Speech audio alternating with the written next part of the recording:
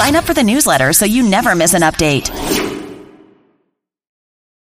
Download our app in iTunes and the Google Play Store. Welcome to the podcast.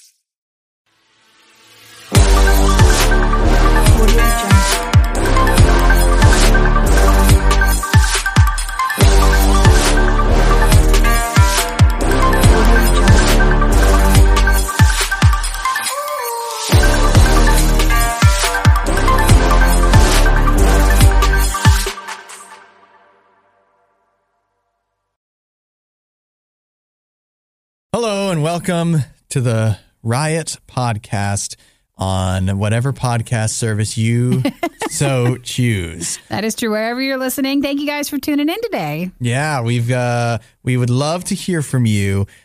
We've got a couple places we'd love to hear from you. One is a review. If you want to review us on your podcast service of choice. But more importantly, we want you to go and follow us on TikTok at Radio U Official. Radio U Official. We have a TikTok from this morning's show, and we're going to try to do more of those for you guys there so you can, enjoy the podcast, but also have a chance to watch us do things too. Yes, very exciting stuff. Even though Isaiah, I almost threw my phone making that TikTok. I hate it. You hate it? I think I'm much more a person who enjoys watching TikTok than actually making them. Than making it. It was just really hard to make it while we're still doing the show. I was just like, I hate this. But hopefully that means you guys really need to like it and appreciate it. Or Nikki's gonna peace out on that. I will. Or definitely at least follow us at Radio U Official on TikTok and say hi there. So today on the podcast, we talked about Aaron Rodgers and how he is completely destroying my fantasy team. Oh, is he really? By not playing this week, yes. Oh, yeah, we didn't ask you how you thought about that. Upset. You're That's upset? how I think. Because he's not going to play. I need him. Yeah, I need him to play. Uh-huh. So I'm upset with Aaron. You're probably more upset than I am. Yeah, he's like literally, I have no backup quarterback, so I had to pick somebody up. He's not going to be nearly as good. I haven't even picked anybody up yet. Because I was like, maybe because they say he's doubtful. Yeah. Like they 2 think days he ago. might not even have 2 games. Yeah, and so then I was like, okay, maybe he'll play. And then like yesterday or whenever it was confirmed that he's donezo for Sunday. So I was upset. Because he was doing breast milk treatments instead of just getting the vaccine.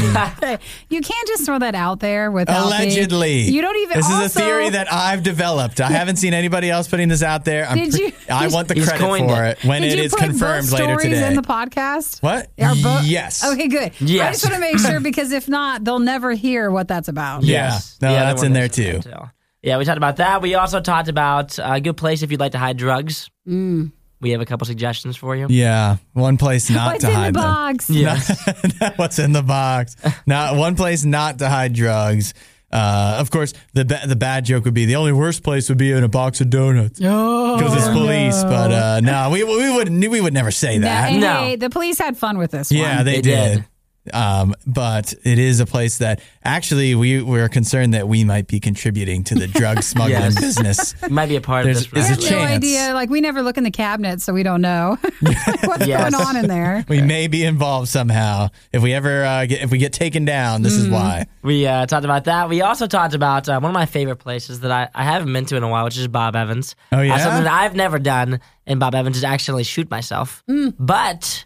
You never lived until I you know shoot yourself one exactly time in the bathroom of a Bob Evans, you know. Right? But I do love The Bob rush. Evans. I know, right? If you go to Bob Evans, you better be strapped. I think we all should know this. You gotta be carrying because you never know what might go down. I don't know. I got a new purse and it's smaller. I don't think I can get a gun hidden in there enough. You wouldn't be able to conceal it? I don't think I can conceal it well. And I would never feel comfortable wearing a concealed gun. Yeah. I feel like that's when I would accidentally shoot myself. Yeah, right. And you're the one that's going to get shot in that situation. Exactly. At least in your purse, it might hit somebody else. Or you sit weird enough because, you're like, is that a gun? Or like, what is that? You're like, no, don't look at it. You just want to be able to play it cool. No, I could not. Yeah, like, don't touch me. Yeah, exactly. I'd be so worried about it the whole time. That's what I'd be thinking about if I had it put away somewhere. Yeah. That's what I'd be thinking about the whole time. It's like, is this thing gonna shoot me in the kneecap? We'll have to- I'd have to continually check and be like, is the safety on? Yeah. Like, is it on? Like you have to keep checking your phone to make You're sure. right. I'm like, it's like if you're at church and the ringer, you're like, is my ringer actually off though? Like, I checked it for the third time. Yeah. Like, is it off or not?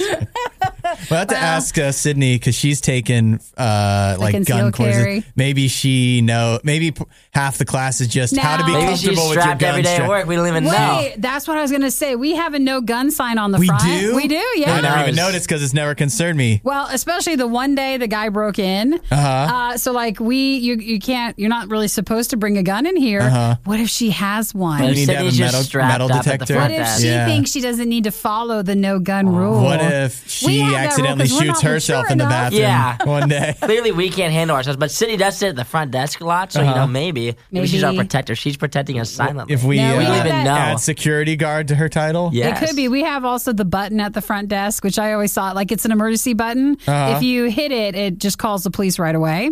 And it's right where your knee is. I know. When I was shown that, I was like, I'm never sitting at the front desk. Like, there's no chance I'm going to be close to that thing. I know there's going to be a time where I'm messing around and I just bump it. So go ahead and try to break in. We'll shoot ourselves and not be able to manage But if anything. Sydney's sitting at the front desk, you probably should walk away. Don't mess with Sydney. Well, thank you guys for enjoying the podcast today. We do have plans, if you're done with the podcast, to head over to Radio U Riot on our Facebook and our YouTube channel because we should be doing another lunch show where Isaiah and I will be dining the finest of finest of dining. We will be having the McRib for the very first time. Maybe we can get candles or play some music. I love a candle. If not, we'll just take a bite, hate it, and then Hudson will eat the rest. I'm going to have 3 McRibs for lunch, it sounds like. Yeah, so make sure you hop over and watch that when you're done with the show. All right, guys. Well, we'll catch you later. Bye. The Riot Podcast. Radio U. I feel that I was ready to go today. Yeah. I was all set with the car situation. We talked yesterday about the frosty windshield. I didn't get my vinegar bottle locked down yet to take care of that. Well, let's give a little bit more context. Yeah. Yesterday, there was an article about if you're in an area where it's starting to finally get a little frosty, your windshield and stuff can take longer to get ready. And there was this mixture of whatever it was. Yeah, just vinegar and water. That's it. And you need a spray bottle and you make it yourself and you spray your window down when you tuck it in in your car at night. And you're supposed to be fine when you wake up in the morning. Yeah, so I don't think I have any vinegar on hand, but I didn't. What you just don't want to do is walk out to your car and on your normal schedule and then realize you're going to have to sit there for 5-10 minutes while it defrosts. Yeah. So I forgot about the vinegar, but not forgot, I just didn't have any. But what I did do is make sure I set all of the settings in the car so that it would have the heat and the defrost on so I could remote start it before I went out there. And so, it was all set to go. I tried to remote start my car this morning. You know what it doesn't do? It doesn't remote start. I'm like, you have to... battery dead? Or? No. You have to... you have to lock it, right? To make sure that it won't remote start unless it's locked. So I'm locking it. So the horn just keeps going off because I'm just trying to make it so that it will start. Just set the alarm. And if anybody else was awaked, if anybody else was risen from their slumber because of my horn, I apologize. But I was just trying to get my car to remote start. And I never did. I had to actually go out there and just sit in the cold car. And wait. Yeah, but why don't you practice in the parking lot today to figure out the remote start? It worked yesterday, so that's what I don't know. I don't want to have to remote start it. I know it's a little colder in there, but, I feel like that's a waste of gas. Okay, well, let's bad go back. for the environment. I just need the vinegar spray, I guess. Let's go back to that. We'll go get you some... we'll send Isaiah out for some vinegar today. He's got to go out later today anyways. So it's for the show. I think it counts. Yeah. I don't want to keep waking up the neighbors with my honking horn going off 80 times. What is this person doing? Yeah. Why is it not working? You want to go out and help them. I did used to have a neighbor that their alarm would just randomly go off in the middle of the night and sometimes it would go off for a while. No, really? Yeah. Oh, they just didn't hear it. I think there was some electrical thing with their car because it would just go off and they'd go out and turn it off and then it'd go back on. Then they'd go out and turn it off. and it would just be never would be ends. the worst. Fortunately, I don't think it ever happened while they were away, because that would be tough, right? At that point, you're like, well, what do I pull from underneath the car so Yeah. it stops even running It looks at like all? you're trying to steal it. Yeah, but you're not. All Yeah. your neighbors, they'll I stick just up want for to you. sleep. I just want some peace and quiet. Now you know how they felt. Everything you love about the Riot, plus a handy dandy fast forward option. This is the Worst of the Riot podcast.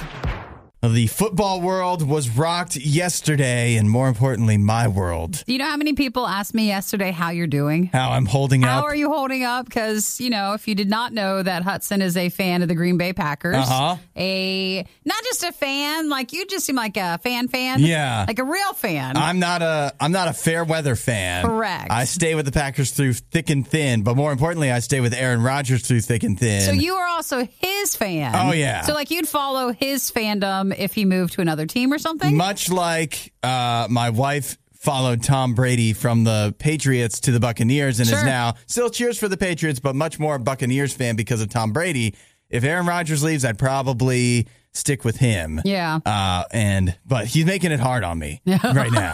Well, just again, everybody yesterday was like, how is Hudson doing? Is he handling it okay? Yeah. What's his thoughts about it? Yeah. Oh, I've got thoughts.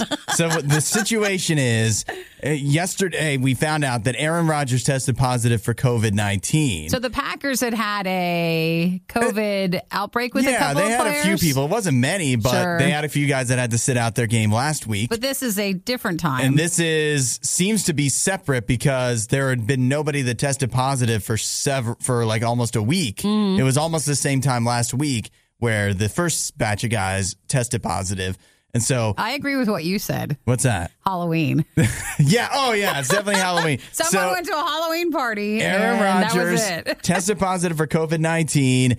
And what was causing the controversy was like, if you're vaccinated in the NFL and you test positive, if you test negative twice in a row, you can come back 2 days later. But if you're unvaccinated, no matter what, you have to sit out 10 days. And he said August 26th, he said, he was asked point blank, are you vaccinated? He said, I'm immunized. And then he moved everybody on. took that to mean, okay, so he's vaccinated. And then we find out now that he has to sit out the whole 10 days because he's not actually vaccinated. Well, they also said some of the concern was whether you're vaccinated or not, put that aside. But if you're not, you have to wear a mask Yeah. at all times. And they say that Aaron Rodgers, part of practices and stuff was not. So Right. that's also why people believe that. Yeah, so we're getting conflicting stories, but now we know that he's not vaccinated. However, the reason he said he was immunized is because apparently he had his doctor had done some kind of homeopathic treatment Sure. that's supposed to increase your COVID antibodies. So he was trying to petition the NFL. This is way early in the season, before the season started, that counts as being vaccinated.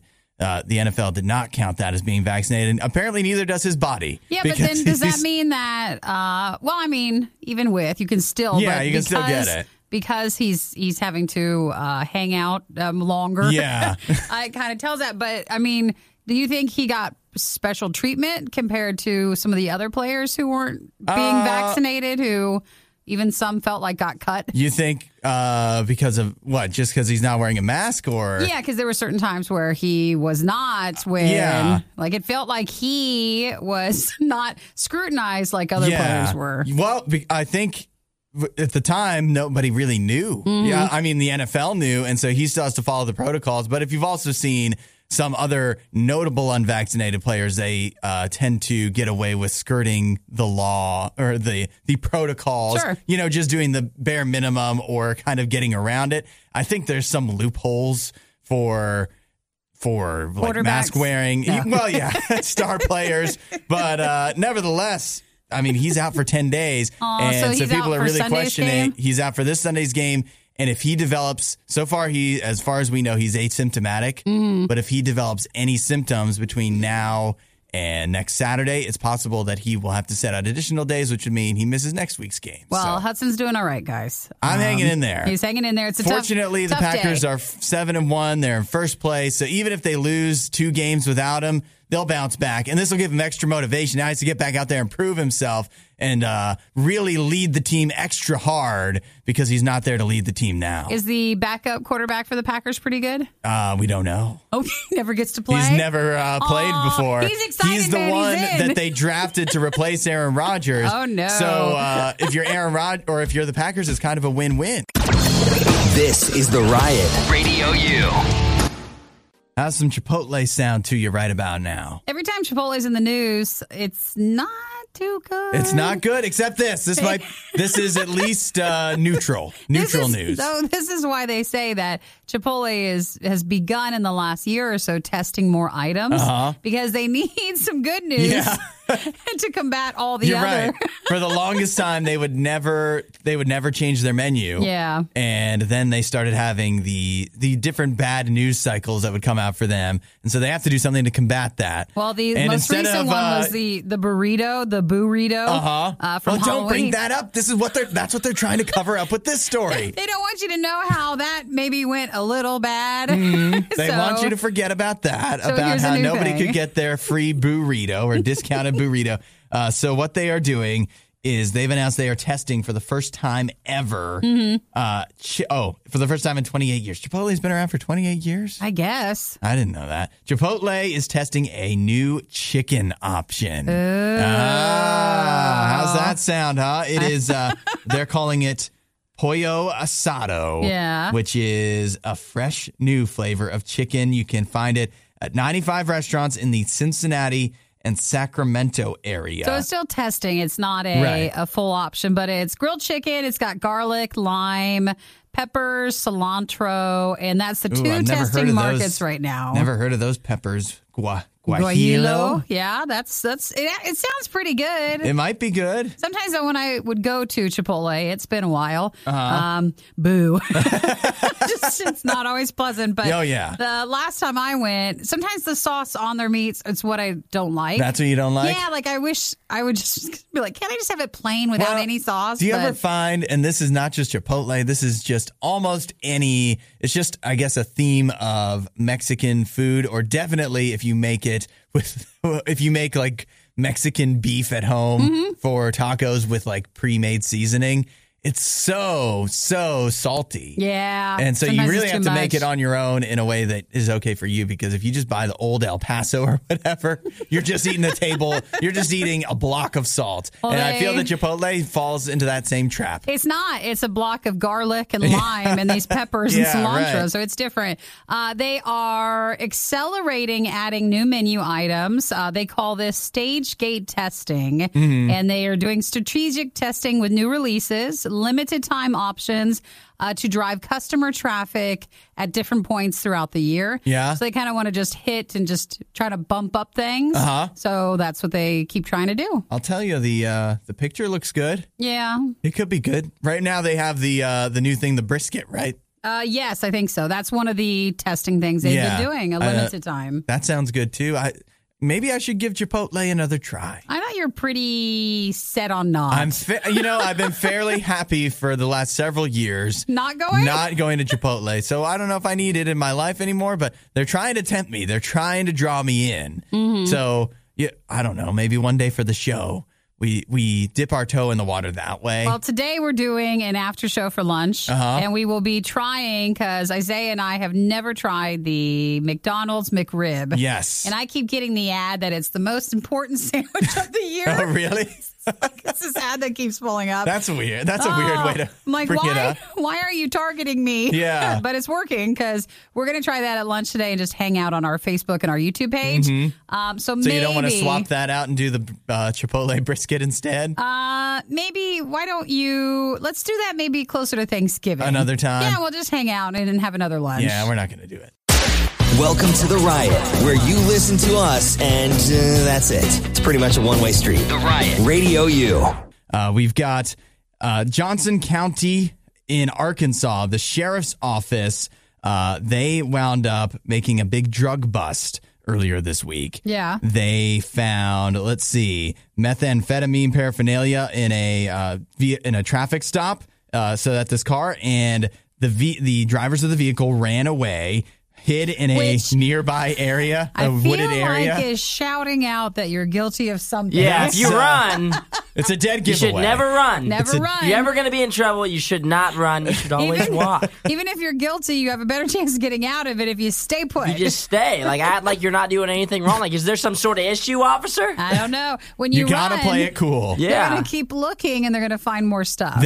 They're gonna look anyways if they see meth paraphernalia, but you're better off just not running, as if you're gonna get away. Yeah, but there was a woman in the car as well. Mm-hmm. She tried to hide a small bag of pills, and then that with the paraphernalia alerted the police officers that they should probably keep looking to see what else is in there. And so once they searched it, they found 100 grams of methamphetamine, almost 150 Xanax pills, half a pound of marijuana, and a handgun with the serial number scratched off. And all of that, you're thinking, so that's Tuesday in Arkansas, right? It's not a big deal. It's a whole party, yeah. But the reason that it's in the news particularly is because of how they tried to hide the drugs. They were storing them in a Little Debbie's oatmeal cream pies box. Yeah. The big pack. We have the photos here. But what's nice is, I mean, that was a lot of drug stuff, and they had to just shove it into the box, and it didn't quite fit in there. Yeah, it's sticking out. It's like you look in, you're like, what's going on with the boxes of Yeah. pies?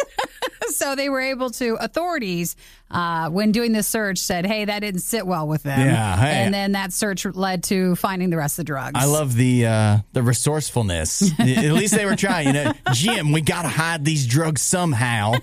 They say Quick, get the Little Debbie's. as cops, Eat all of them. Eat all of them. We got to have the box empty. I know, they're not saying where the Little Debbie things went. Yeah, like they clearly finished those a while ago. I feel like this happens more often than not, that you Yeah. hide things in regular plain sight, like an oatmeal cream pie box. I feel like that's a pretty regular thing. Well, they say if criminals start messing with zebra cakes too, we're going to take it personal. Yeah. That's Yeah. personal here because we get zebra cakes in our break room a lot, and we also get oatmeal cream pies. There's a lot of them in there. They're always sitting out in the basket There is. outside of the box. Is that why they're dumped out? Where's the box? Where's Yeah, the box? where's our box at? I think if these criminals, if they really, like, they weren't thinking through, they were not quite clever enough, because they should have put it in something that the police officer wouldn't have wanted to go. You're a police officer. You pull over somebody, you see a oatmeal cream pie box. You're like, ooh, I think I'm Taking going to those have in. one. Yeah. Let's steal these from them. You put it in- Let's steal something from these people. Yeah. Put it in a bag of salad or something like that. No one will notice. Yeah, nobody will ever check in there. They're just going to be like, this is probably garbage. Well, I just wanted to raise the flag because with this article, it is concerning that we never see our boxes. They're always just open for us. And then in Yeah. our break room, we have oatmeal cream pies and we have zebra cakes. We have the cakes themselves, but no box. No box. So where did these things go? Yeah. Where we- are our boxes? That's the real question. Yeah. We don't want to be labeled as an accessory To to it? any drug smuggling or anything like that. So please leave the Little Debbie boxes out of this. They're innocent. Choose Yes. choose something else. This is the Worst of the Riot podcast. Disneyland in California. It was having some issues earlier this week on the Pirates of the Caribbean ride. Yeah, what was up? Did you see what happened? Some riders were stuck on the ride after it shut down for 90 minutes. Isn't that a boat ride? Yeah, it is a boat ride. So you're just stuck on the boat for 90 minutes? They were shipwrecked on the boat. They were marooned. That's true. That's great. Even though what's worse is the question of how long did they have to wait to get on the ride? Yeah. And then you're like, and another 90 minutes. Your whole Disney day is gone right there between the wait. I don't know if the Pirates of the Caribbean, maybe it's just not popular. That's the one. That's when you go on to kill time while you wait for the cool things to open up. Yeah, maybe it I wasn't don't too know. long. I kind of but like the Pirates of the Caribbean ride. They call it an interruption of 159 minutes. Oh, wow. They say that after a while, they just stopped at a certain point, and then because it is a boat ride, workers had to come and they were wearing, like Waiters. yeah, the fishing thing, like the pants, so that they don't That's get why wet. it was delayed so long. They had to go Yeah, find those. They did. One reporter, his name is Brian Rokos. He was actually one of the people stuck on the ride, and I liked that he kind of shared his experience. He says, we are at the point in the ride where the women are chasing the men around in circles, and Jack Sparrow is peeking out of a barrel at a pirate who's talking that's about where he where the was? secret treasure is. Oh, no. And you think, how can he remember that so clearly? because they were stuck at that point with the ride still on for 30 minutes. So he watched the women chase the men around and Jack Sparrow go up and down out of the barrel for 30 minutes before at that point, finally, the lights turned on. This guy, and they were still stuck on there. If he's a reporter and stuff, like that's gold. It is, right? That's where he's going to get his following from. So he was so excited to be stuck there. He didn't care. Yep. And it just reopened right before 9 o'clock that evening. And they say everybody was fine. And they didn't say how people were compensated, though. Yeah, that's what I'm interested to find out. But I'm also thinking there's worse rides you could be stuck on for 90 minutes. You know, for this one, they say that, again, 30 minutes, the ride was stopped, but everything just kept going all around them for about 30 minutes. So you're just hearing yo ho, a pirate's life for me over and over. But I mean, that's not good. But what if you're on the It's a Small World ride? I don't know if you'd make it off. I got stuck on the Toy Story, the Buzz Lightyear one. You did? But so your score probably was super high. Well, no, because they turn the lights on and then they just talk in a robotic voice, like, just hang on, that sort of thing. And that wasn't for very long. Actually, I do take it all back. They did say some updates on what happened. Oh, yeah? They said that they were able to push the boats closer to the shore area, so they were able to get the people off the ride. And they gave them a behind-the-scenes look at the ride. Oh, wow. Well, they basically got one. Anyways. Yeah. And they got some fast passes, too. So that's how they were compensated. Which you could have gotten for free until a few months ago. Well, you wouldn't have needed the fast passes if the ride itself was just able to work. That's right. Well, I'm glad everybody is okay. I wonder, somebody had to have used the bathroom during that time, too. That would suck. Remember when you're in an emergency situation and if you're with a group of people, what happens stays there. You don't talk about it. Yeah. So if someone used the restroom in the Pirates of the Caribbean water, you're not allowed to talk about it afterwards. They flushed it out, though, after the ride just to be safe? Cycled all the water out, drained it out. Maybe they needed to clean it off. Yeah, because I'll tell you, for me, after a couple minutes of the ride being stuck, I would get very anxious. And when I get anxious... You have to go to the bathroom. Yeah. You do. I don't know if I do, but at least I feel like I do, which means that I do. Well, just don't talk about it, though. So I don't know how long I'll be able to hold it. You need to wait and then share the details of what happened during those 90 minutes or so in the book that Hudson will be writing. Yeah. I never, it's not worth it. No amount of fame and fortune and book deals would be worth being stuck 90 minutes somewhere. I don't think I could take that. On a Disney ride. Yeah. If you missed out on the next Riot moment when it originally aired, you don't know how lucky you are. You're listening to the Worst of the Riot podcast.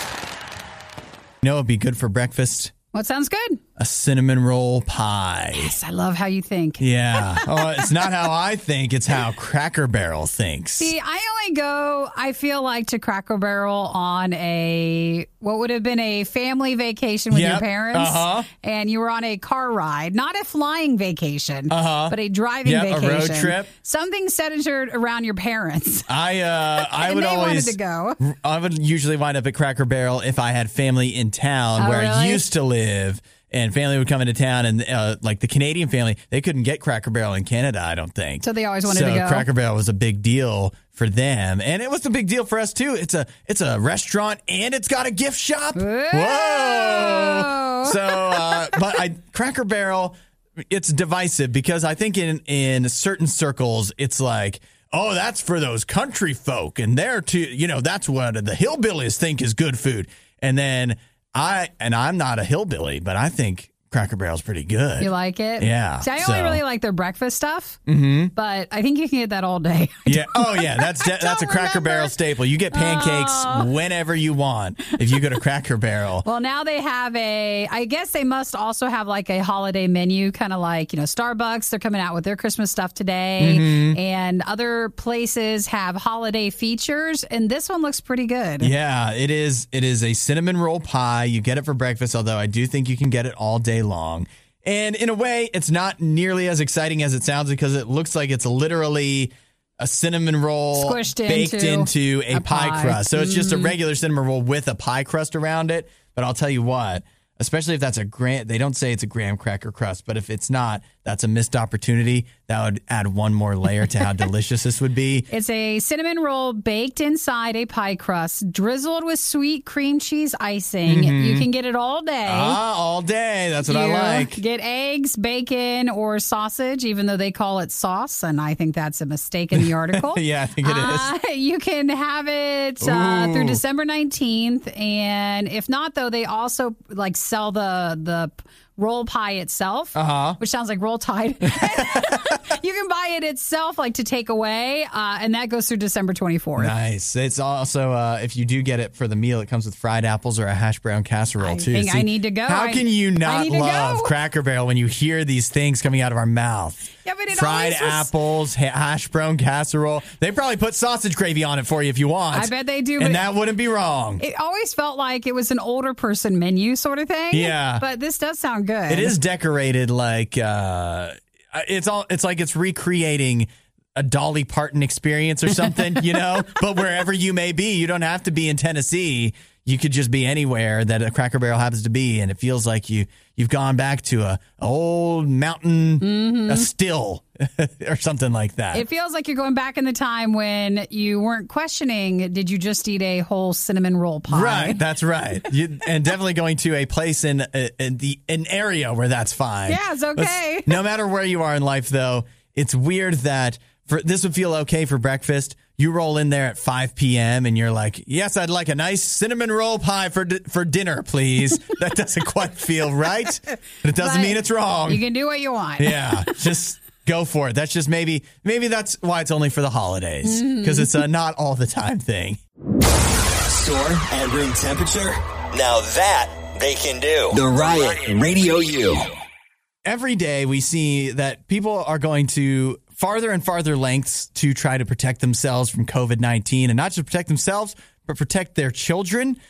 We now know that, the Pfizer vaccine has been approved by the FDA for children over 5. Did you see the videos? No. Oh, gosh. What is it, like kids crying when they get the shot or what? Aw. Well, everybody Is on the that news. what was making you cry yesterday? No, or? everybody in the news was like, yeah, this is great. And they're always zooming in on these kids that are just like, no, I don't want the shot. But they get a Doc McStuffins Band-Aid. I'm just telling you, it wasn't the best look for all of it. Some kids were very upset. No matter what shot it would have been, they would have still been upset. They just didn't want to be filmed during that moment. Yeah, and you can't offer them like a lollipop as a reward because they just went trick-or-treating, so it means nothing. But what we're finding is in California, some parents, it's reporting, and I think this is for children maybe less than 5, so still not able to get the vaccine, but older than you would want them to be for this. Some parents are sneaking breast milk into their children's food because they believe or hope that it will pass on the COVID-19 antibodies. So you mean the mom has had the vaccine? The mom has either had the vaccine or maybe has had the virus. COVID, sure. And so she's trying to, they're talking about putting it into their kids' cereal and oatmeal. Sure. For children 2 years and older. They're putting it in there and hoping that it will pass on the antibodies to them since they're not old enough to get vaccinated yet. Well, I don't know about any of that. Yeah. The CDC, to be fair, recommends only breastfeeding up to 1 year old. Well, what was your joke going to be? I was wondering if this is what Aaron Rodgers, he was doing a homeopathic treatment to get his antibodies up. This it? The NFL wouldn't approve it. I think he might have. What else could it be? I know. What other homeopathic treatments are there? And Hudson saying allegedly, this is what Aaron Rodgers maybe was saying. Aaron Rodgers doesn't have a good relationship with his family as far as I know, like his parents. I've heard they've kind of been estranged. And plus his mom is far too old. So where's he getting the milk? I think you can buy it online. You can. Well, is that like a black market thing? No, or do they just sell it? I think it's just you can just get breast milk online. I think, or maybe from another human being. Maybe, okay, buying is the wrong term. I think they provide that for like moms who need it. Oh, really? So I think there's this whole world with that. So yeah, you probably could. Is that okay for like one baby from one mom to drink breast milk from another mom? It's not connected, I don't think. You don't think? I mean, it's more weird if you're like it'll alter their DNA or something. 25 and wanting like it's more weird with that, but I don't know anymore than that. It's just it's I guess you got to do what you got to do, right? Could it hurt anything? it's just weird. It feels weird. It is weird. But if you're a 4-year-old and you're getting breast milk in your cereal, is that the worst? What could go wrong? What could go wrong? If you're looking for hot takes on the day's most important news stories, you're in the wrong place. You're listening to The Riot on Radio U. So imagine this, Nikki. You're at a Bob Evans, New Albany, Indiana. I love how we were talking about Cracker Barrel not too long ago. And now Cracker you're like, Barrel, Bob Evans, we're hitting it all. What are we doing there? We're getting some food. At the Bob Evans, we've got a woman who was going to the Bob Evans bathroom. She sat down and she put her purse down in the bathroom. And when you don't do. You don't push your purse down. Where do you put it? Well, you hold it. You clutch it tightly. Like, you're not going to put it on the floor. It's dirty. You gotta love your purse more than that. It's dirty, and you might shoot yourself. No, is that what happened? That's what happened to her. Well, okay, so she had a gun in her purse? She had a gun in her purse. It accidentally discharged. It shot her in the head. Wow. Now, but she's okay. They say it's not life-threatening. Fortunately, she is okay. Apparently, the bullet ricocheted. So those are some strong stall doors in the bathroom. Maybe it ricocheted off the bathroom tile. It could. Yeah, that's true also. But nevertheless, this woman accidentally shot her gun. It shot off when she put her purse down in the Bob Evans bathroom, ricocheted, hit herself in the head. And yet, somehow, she has lived to tell the tale. And you're outside. Injury is not considered life-threatening. You're outside, and you just hear this noise. You're like, I'm not going in to see. I don't want to see what's going on with that. Can you imagine if you're in the stall next door? Well, the bullet's ricocheting around you. Right. Oh, no. Whoa. Slow down in there. What's going on? Yeah. Need some toilet paper? Yeah. Can you spare a square? That's all you ever hear. Yep. Oh, my gosh. See, that's why you're just supposed to never put your purse down. You don't carry a purse. You don't know. You shouldn't put your purse down. I kind of wonder, what kind of area was this Bob Evans in? Why do you need to bring your gun in? Well, what do you think's going to go down in a Bob Evans? Maybe she always conceals and carries. Uh-huh. But you never know. I thought if you have a conceal and carry, wouldn't it still be not... I don't know how else to say, but not on. Yeah. Don't you do something to make sure it's not? You mean the safety? Yeah, that's it. Thank you. It's a good thing we don't carry guns. I don't know.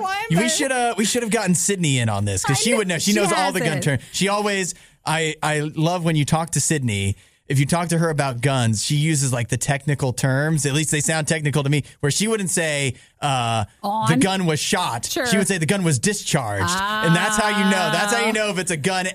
Somebody who knows things about guns, because we would just say shot.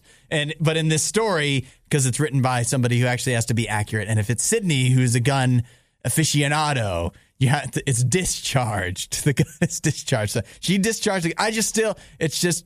I guess if you Some people carry it around. Yeah, if you just have it all the time. I just can't picture maybe just for the Bob Evans outing, you leave it behind. I don't know. And where do you feel safer than a Bob Evans?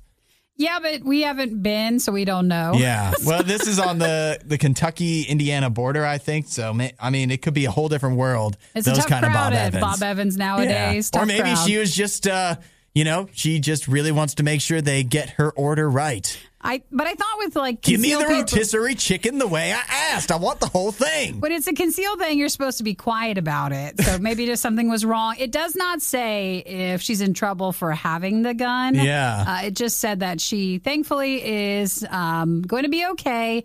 That it was not life threatening. Yeah, it would add insult to injury if she for some reason she gets charged with something. She gets charged after she discharged. In multiple ways. I think, though, sometimes we need to learn a lesson if we were doing it wrong. Yeah. Yes. But it was just one more thing, She already got shot in the head. Isn't that punishment enough? Well, they wait till she heals up, and then they go talk to her. You might be thinking that this won't be quite as bad the second time around. Well, you'd be greatly mistaken. You're listening to the worst of the Riot Podcast. Isaiah, you shared this story. Would you like to share your findings with the class here? I'm impartial. No, I am partial on this subject, so I can't be a neutral party. Oh, because you met your wife with a dating app. I did. Yeah. I did. No way. Yeah. Really? Yeah, I did. I've never used a dating app. What? I wouldn't even really know how to get it's around obvious it. with you. You just probably walk out the door. And he doesn't need to. I've never used one. I've never downloaded one. I don't even know how they work. You never had need to, I know. unlike me. Hey, so what the study finds here is that if you've used a dating app, you might be in trouble. Uh-oh. Because it says there's a higher rate of people who have used a dating app and gotten married to the person they met, the higher rate of divorce. Which isn't what Hudson wants to hear this morning. No, I do not. They say that if you found your significant other with a dating app, there's a higher chance that 12% of couples get divorced within the first 3 years of marriage. Mm-hmm. Well, we beat the odds because we've already made it past 3 years. Compared to if you just surveyed, like people who've been just married 3 years but didn't meet that way, that's normally at 2%. Yeah, so that's not good news for the dating app life. I've heard theorizing on this before that if you use a dating app, you treat dating you have the tendency to potentially treat dating more as you're always looking for the next upgrade kind of thing. Because you always know, you just go on the dating app and there's more people out there. Sure. There's always somebody. So people that if you meet somebody on a dating app and no matter how well the relationship is going, you might have a tendency to go back, especially during a rough patch, and be like, well, there's always someone else out there on the dating app, so I'm just going to start flipping through again. Start swiping again. Yeah, so they just always go back to it. They find, though, that people breaking up and stuff, if you got together in school, there's about an 8% chance, 7% if you met at work. So it seems like breaking up is still everywhere. Yeah. It happens to the best of us. I always do you know the dating, what do they say? The divorce rate is like 50%, right? Mm. I always thought, if it's 50%, why don't you just marry someone, divorce them, and then just get married the second time? Then you're good to go. It's less? Yeah. I don't know. Just get I don't your know if divorce that's how out it of the way. works. Yeah, I'm not sure. Most of my friends are still together, but I remember the one when they broke up 3 months. Oh, yeah? After the big day. Did they meet on a dating app? No, and it was just like, dude, why'd you guys? Why'd you guys go through all that? And I was so bad. I was like, I got you a present. Get your gift and everything. I want a refund. I know, give it back. But I'm not giving back the food that I ate during the reception. Wow, they just say that, from that, it might be just something to know. Maybe but you just worry need to about be it. extra sure if you're... Well, you should be extra sure anyways, but maybe have one more ounce of caution before you marry somebody, especially off of a dating app. That's good. Good advice from That's Hudson. great advice. Good Yeah, maybe advice. just be extra sure. Like, I don't know. Maybe just be a little bit more sure, and then it might work out. And if you're together with someone, why don't you make an effort to decide that everybody then removes the dating apps from their phones? Make sure we delete those. You don't need to go back and meet anybody else. No, you do not. So, there we go. Relationship advice. That's enough of that. For more Riot content, head to riot.radiou.com.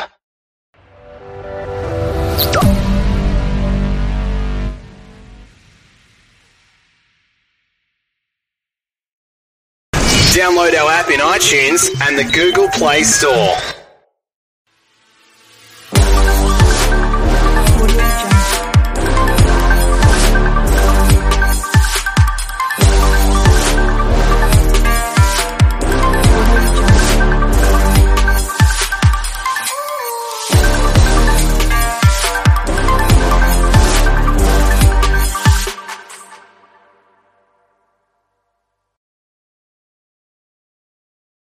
Cybercrime is on the rise and digital security is more important than ever. Sophos Home Antivirus will protect you against malware and viruses such as keyloggers from stealing your personal information while you shop online this season. Get protected and shop safely online this holiday season with Sophos Home. Visit sophos.com/home to learn more and get 25% off. That's Sophos, SOPHOS.com/home. Cybercrime is on the rise and digital security is more important than ever. Sophos Home Antivirus will protect you against malware and viruses such as keyloggers from stealing your personal information while you shop online this season. Get protected and shop safely online this holiday season with Sophos Home. Visit sophos.com/home to learn more and get 25% off. That's Sophos, SOPHOS.com/home. Hey, what's up? So, avalanche. Let's talk about it. What's an avalanche? The snow comes down real fast, fierce, gains momentum. But I'm not talking about the natural disaster. Or if it's not really a disaster, I guess, if no one's around. But anyways, avalanche. What is it? You've heard about it. Now you're going to hear some more. It's an open source platform for launching decentralized finance applications, right? DeFi. That's what you want. Developers who build on Avalanche can easily create powerful, reliable, secure applications and custom blockchain networks with complex rule sets, or build an existing private or public subnet, right? I think what you should do right now is stop what you're doing, even if it's listening to this podcast. Stop, pull over, go to the gas station if you need to. Go to a Subway. There's a Subway like everywhere. There's always a Subway. All right? There's always a Kroger. Just stop in a parking lot somewhere. Go to avalabs.org to learn more. All right? Stop. Go to AvaLabs. That's AVA Labs, LABS.org. Now entering the Bitcoin Podcast Network. Welcome to Hashing It Out, a podcast where we talk to the tech innovators behind blockchain infrastructure and decentralized networks. We dive into the weeds to get at why and how people build this technology and the problems they face along the way. Come listen and learn from the best in the business so you can join their ranks.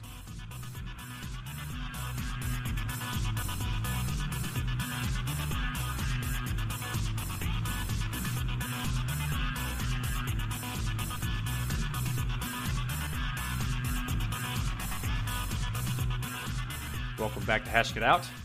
I'm your host, Dr. Corey Petty. Today's co-host is going to be Dean Eigenman. Say what's up, Dean. What's up, Dean? There's Mr. Dean, so you know his voice. And today we're interviewing Fetch AI, Toby Simpson, which is the COO of Fetch. Dive a little more into what AI is and how it could potentially help the blockchain industry, or how those two technologies fit in together. Toby, why don't you do the normal thing and give us an introduction as to kind of who you are, where you came from, and at a quick overview of kind of what Fetch AI is and what it's trying to do. Yeah, okay. Well, I'm Toby. I'm co-founder and COO of Fetch. In various previous lives, I was involved heavily in computer games production and design. And this is how I got to learn all about the dangers and evils of software complexity and different approaches to dealing with it. And that set in motion a long path through various different approaches to managing all of that.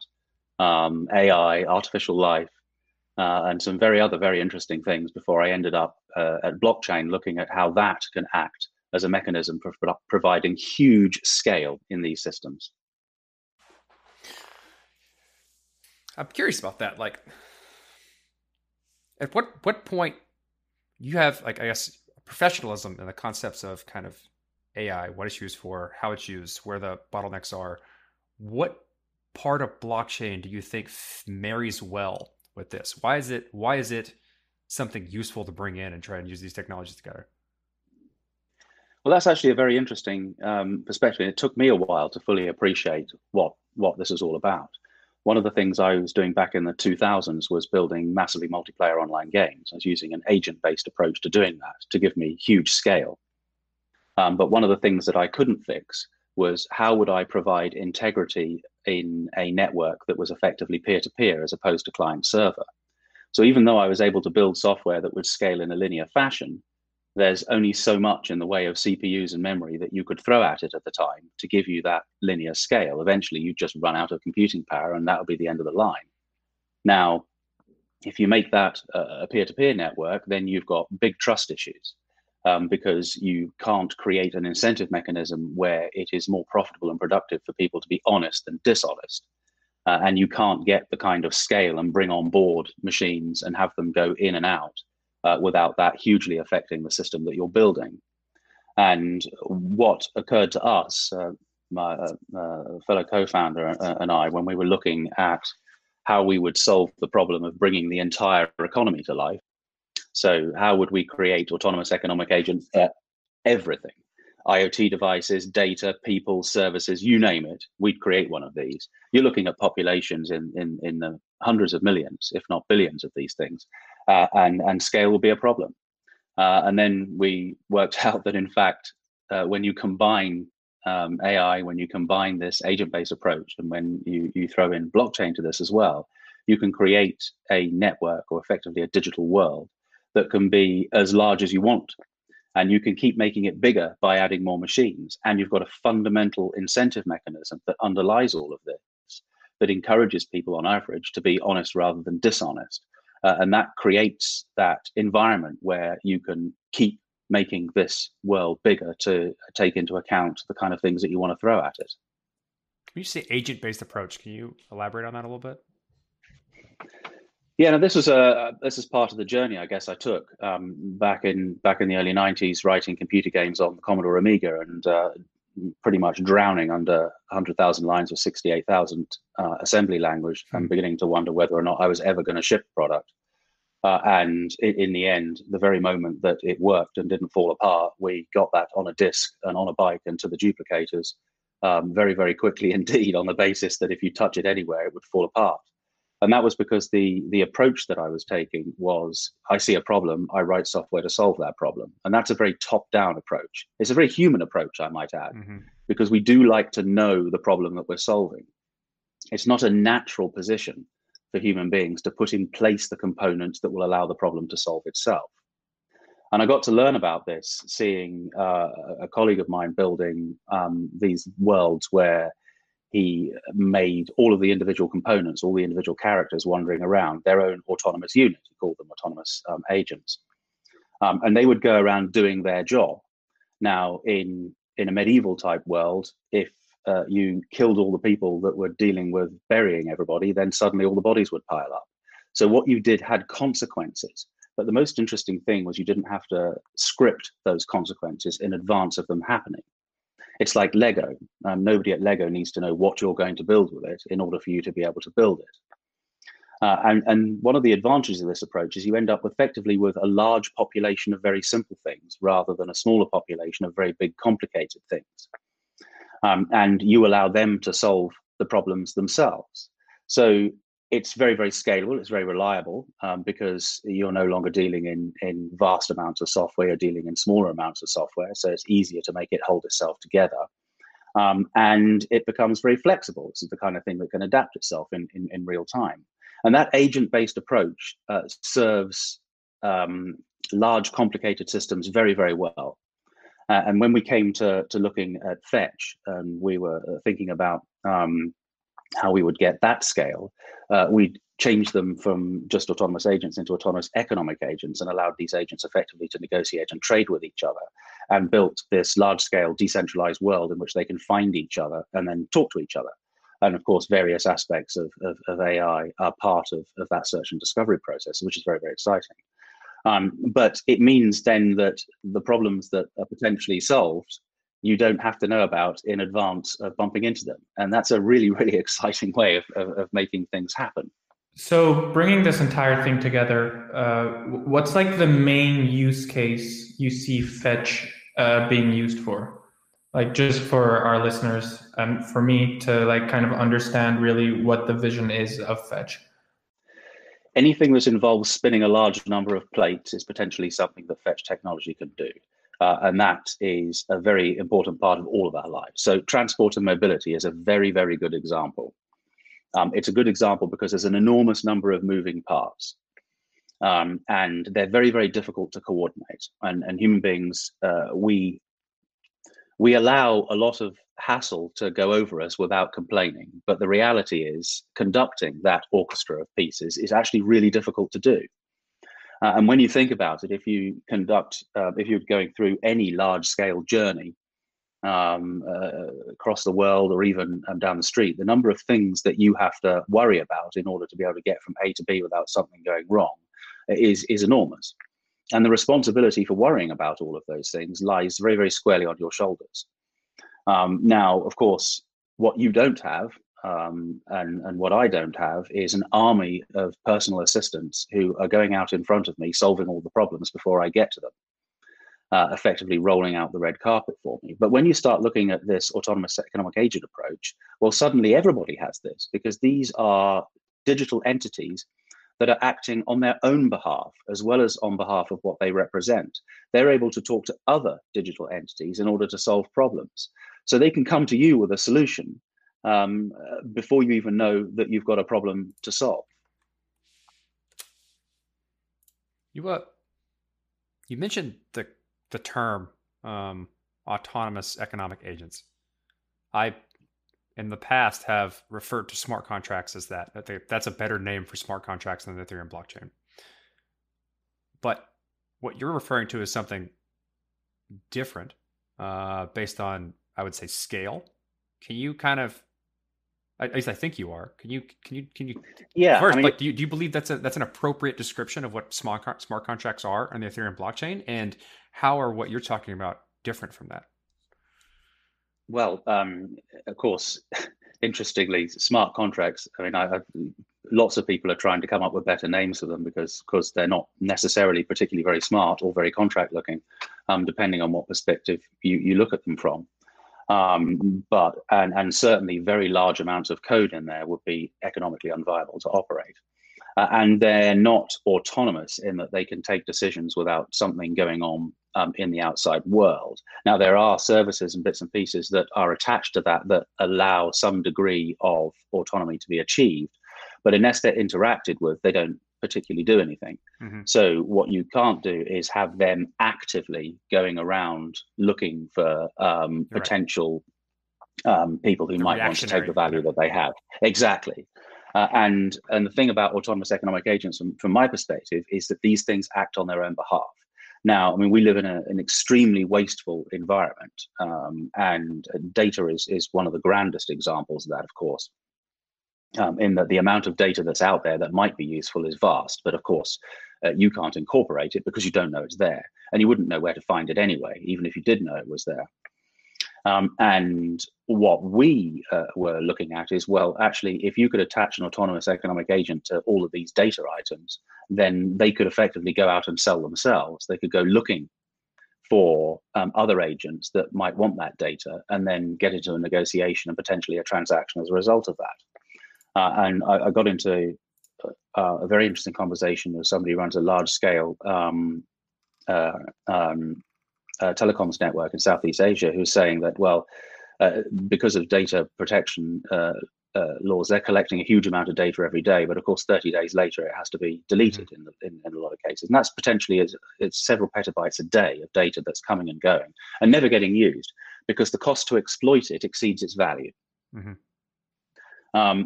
If you can effectively, cheaply, if not at almost zero cost, attach agents to all of this data, and they can go out looking for possible places where that could deliver value, then that changes the economics of that entirely.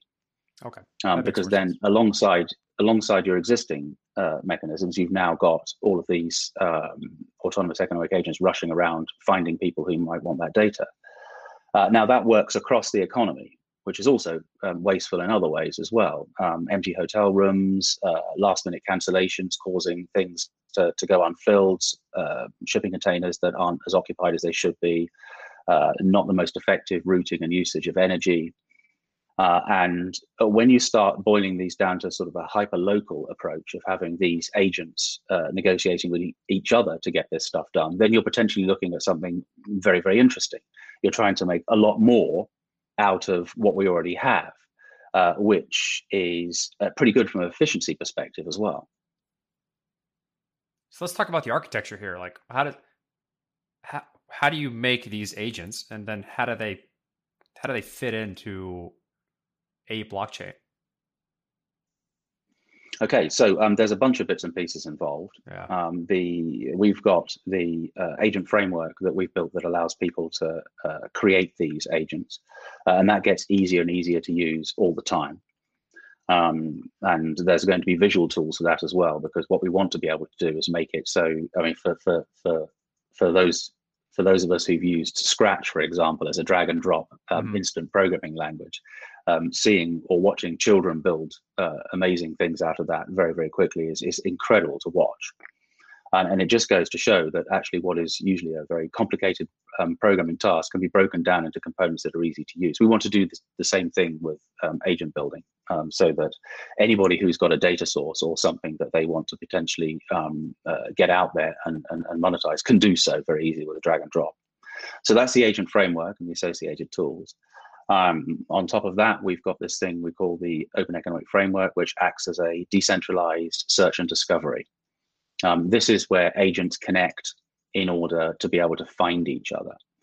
There's a number of ways they can do that. One of the very interesting ways they can do that, other than geographical search, like I am here, what's around me, is these semantic searches, which is a great application of AI, where you use dimensional reduction to effectively position a description of yourself in and amongst everybody else's descriptions. And of course, it turns out that if you are relatively near in this strange semantic space to somebody else, the chances are you're related. This can be seen. This is seen in a lot of AI applications for trying to do, for example, recognizing characters that are drawn. You build a model from it, do a dimensional reduction, and then if it's near to the key one that you want, then it probably is that one. So that gives you a semantic and a geographic search, and that's active or can be active as well as passive. But of course, all of that involves computing time. And underneath all of that, you also need to be able to transact. These agents need to be able to negotiate with each other, and then they need to transact. And that's where the blockchain comes in, because that provides, of course, the method by which those transactions can take place. But also it provides the underlying incentive mechanism for people to scale and build that network and provide that search and discovery system, because those high computational load tasks, particularly ones relating to AI, are going to cost, and they cost in tokens in order to do that. Okay, so we have, let me try and rephrase that a little bit, or repeat it back to you. You have a framework for creating autonomous agents. We'll say that's that, and you're working on making that drag and drop so that people can make agents based on whatever criteria they have that's relatively easy to use and they can deploy somewhere. That somewhere is a market in which they can discover each other, either geographically or through some semantic location, which is like, I do this. What are other things that do something similar? And then those things are able to transact with each other on some blockchain, which provides transaction and verification and so on and so forth. What is that blockchain and how does it work? And who are the agents that are operating on it and doing some type of consensus? Okay, so we've got out there at the moment, we've got an existing mainnet and we've got a new one coming up early next year.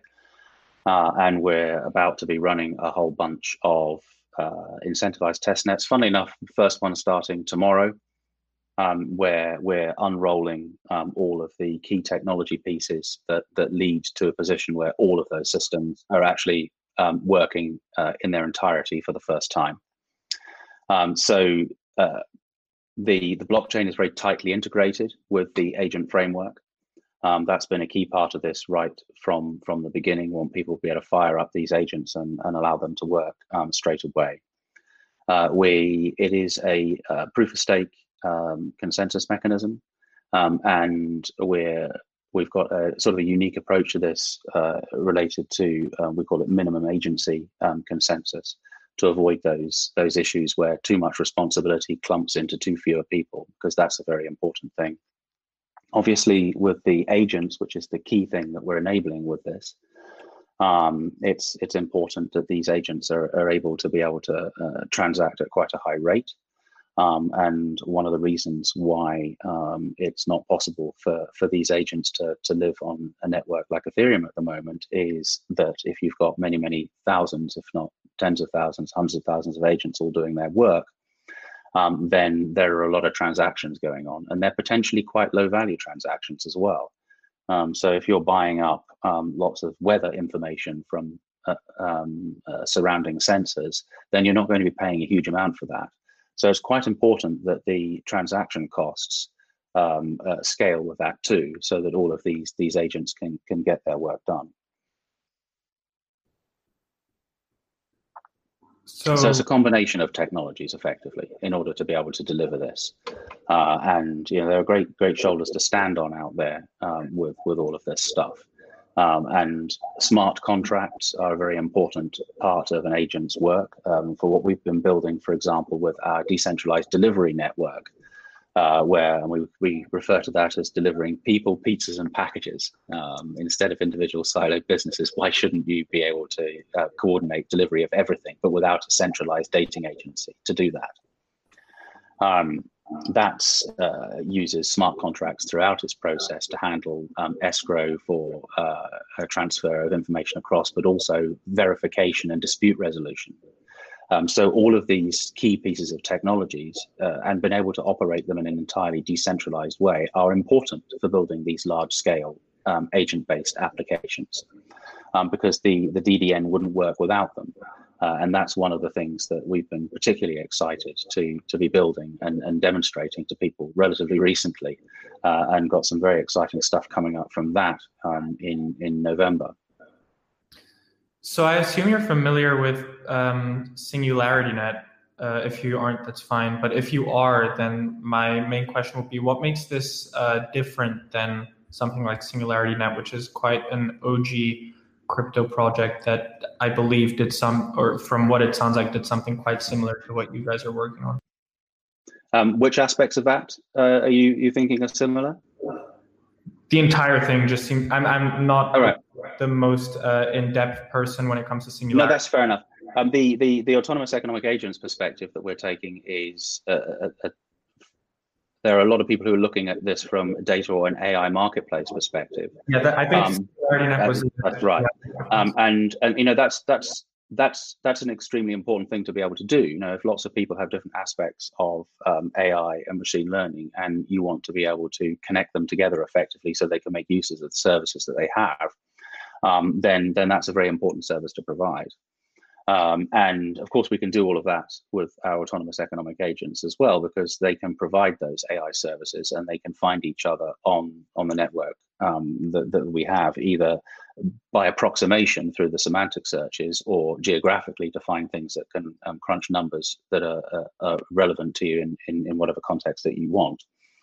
But the actual approach of building these autonomous economic agents and having them actively deliver their value and go out there and find each other and trade, negotiate, and build bigger applications out of each other is, as far as we're aware at the moment, unique to the Fetch AI project. Okay. I'm curious about the. I would add one. Sorry, go ahead. Continue. Yeah, I was going to say I would add one thing on that one, incidentally. That I mean, this is one of the things that's really important about this space. That none of these things operate in isolation, and as we've discovered, blockchain isn't a thing all by itself. It gets very exciting when you start combining it with other technologies like AI and some of the other cryptographic technologies for verifiable credentials and other bits and pieces. It's a combination exercise, and there are a huge number of different applications that can be built out of these technologies when you arrange them in different ways. And it's not necessarily a case of saying it's this one or that one. It's a case of interoperability and allowing the unique functionality and the unique abilities of all of these different projects to be able to interact with each other in a meaningful way. Agents, for example, can act as gateways. They can act as gateways between networks, gateways between the inside world and the outside world, to allow all of those features to be incorporated into agent-based applications. And that kind of thing is also very exciting. And I think we're beginning to see a lot more of this going on right now. And I'm very excited by that, as more of us are collaborating to see how we can combine the things that we have in order to build interesting new technologies or capabilities. I couldn't agree more with that statement in terms of kind of the combination of these, what I would consider exponential technologies, and what new things we can build. Either like building things better than they previously are, or completely new things that could have been built previously because we didn't have the technology.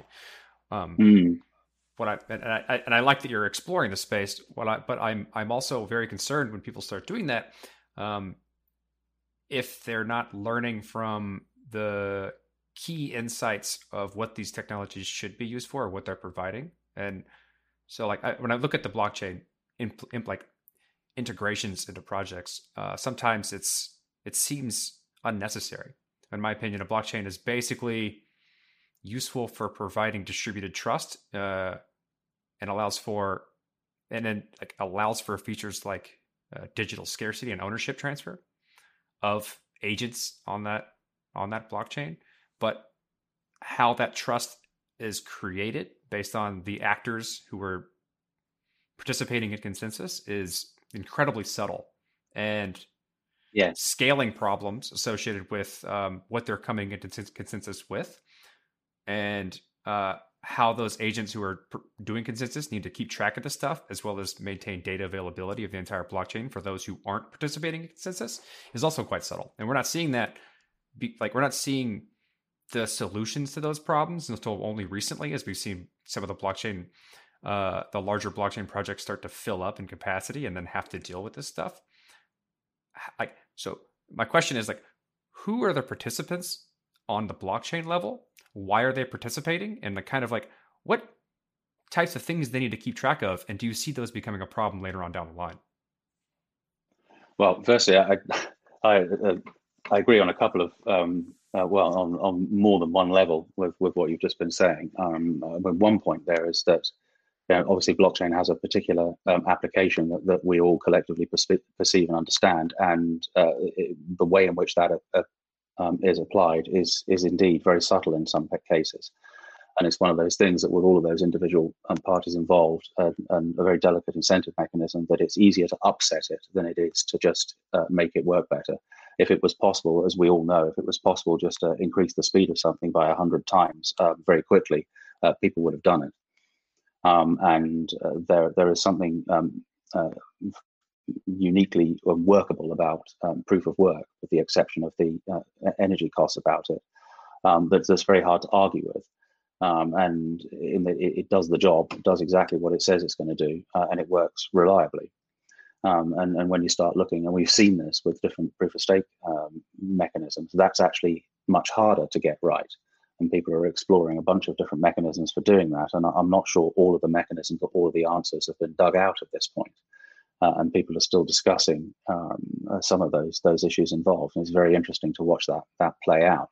And I'm pretty sure that collectively we're right at the beginning of that journey, and certainly nowhere near the end of it. Mm-hmm. And an understanding the economics in particular of what goes on with who's incentivized to do what, why, and when is also a complexity. I'll pick up on the point where you talked about transferable individual assets, and I guess that's a reference to non-fungible tokens as an example of that.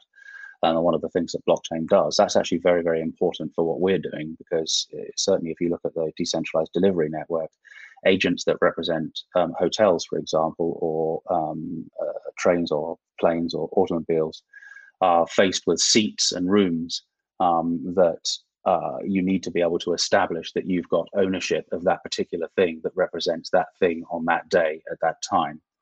And that's an asset that you need to be able to cryptographically prove that you're entitled to it, and potentially that asset needs to be transferred to somebody else. And doing that in a centralized way is very dangerous. Doing that on a blockchain way is open, and it's self-service trust for everybody involved. Also, it's cryptographically provable that those things actually happened.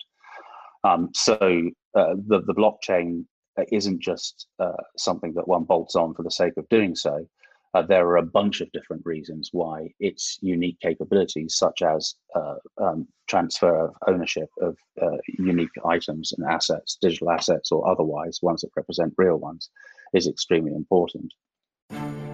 At Georgia Power, we're investing in infrastructure to ensure a more resilient power grid, creating a balanced mix of hydro, solar, and nuclear energy, all while installing high-speed EV charging stations across the state and keeping your bill well below the national average. Because we know that the carbon-free energy Georgia needs to prosper tomorrow will come from the tireless energy we put in our communities today. Georgia Power, powering tomorrow, today. And when you've got a network like that, obviously the incentives need to be in place to ensure that people actually operate all of those component parts. And that is another aspect of trying to create something like this and making it work.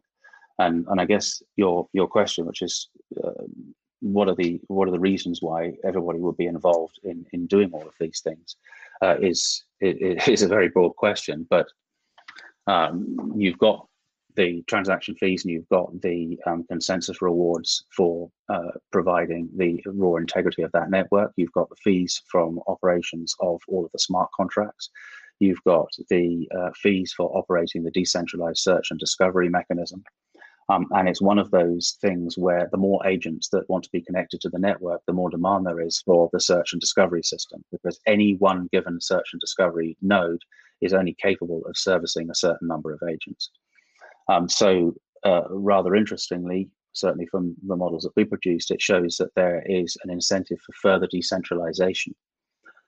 So you might, for example, start out with a search and discovery node representing all of London, and then the demand around the main airport or main airports becomes high, and someone creates another one to service agents that are, for example, connected to London Heathrow Airport, or someone might do the same thing for JFK. And that creates a demand because there is a value for doing so, and the rewards for setting up and operating those things exceeds the cost of doing so. It's a complex interplay, as we all know, and I don't think anybody has all of the answers, and particularly when you're doing something that's potentially new, where we've got an additional customer involved here, which are the agents themselves, and also an additional layer to the network, which is the search and discovery system. So walk me through. Say I want to participate, right? I would like to participate at the base layer. I don't care about making agents. I would like to serve the agents by running some hardware somewhere. What are the resource constraints? What do I need to do? What do I need to have? And in order to like participate at the base layer in terms of like maybe like providing data for these agents or participating in consensus? Like you said, you're rolling out test nets.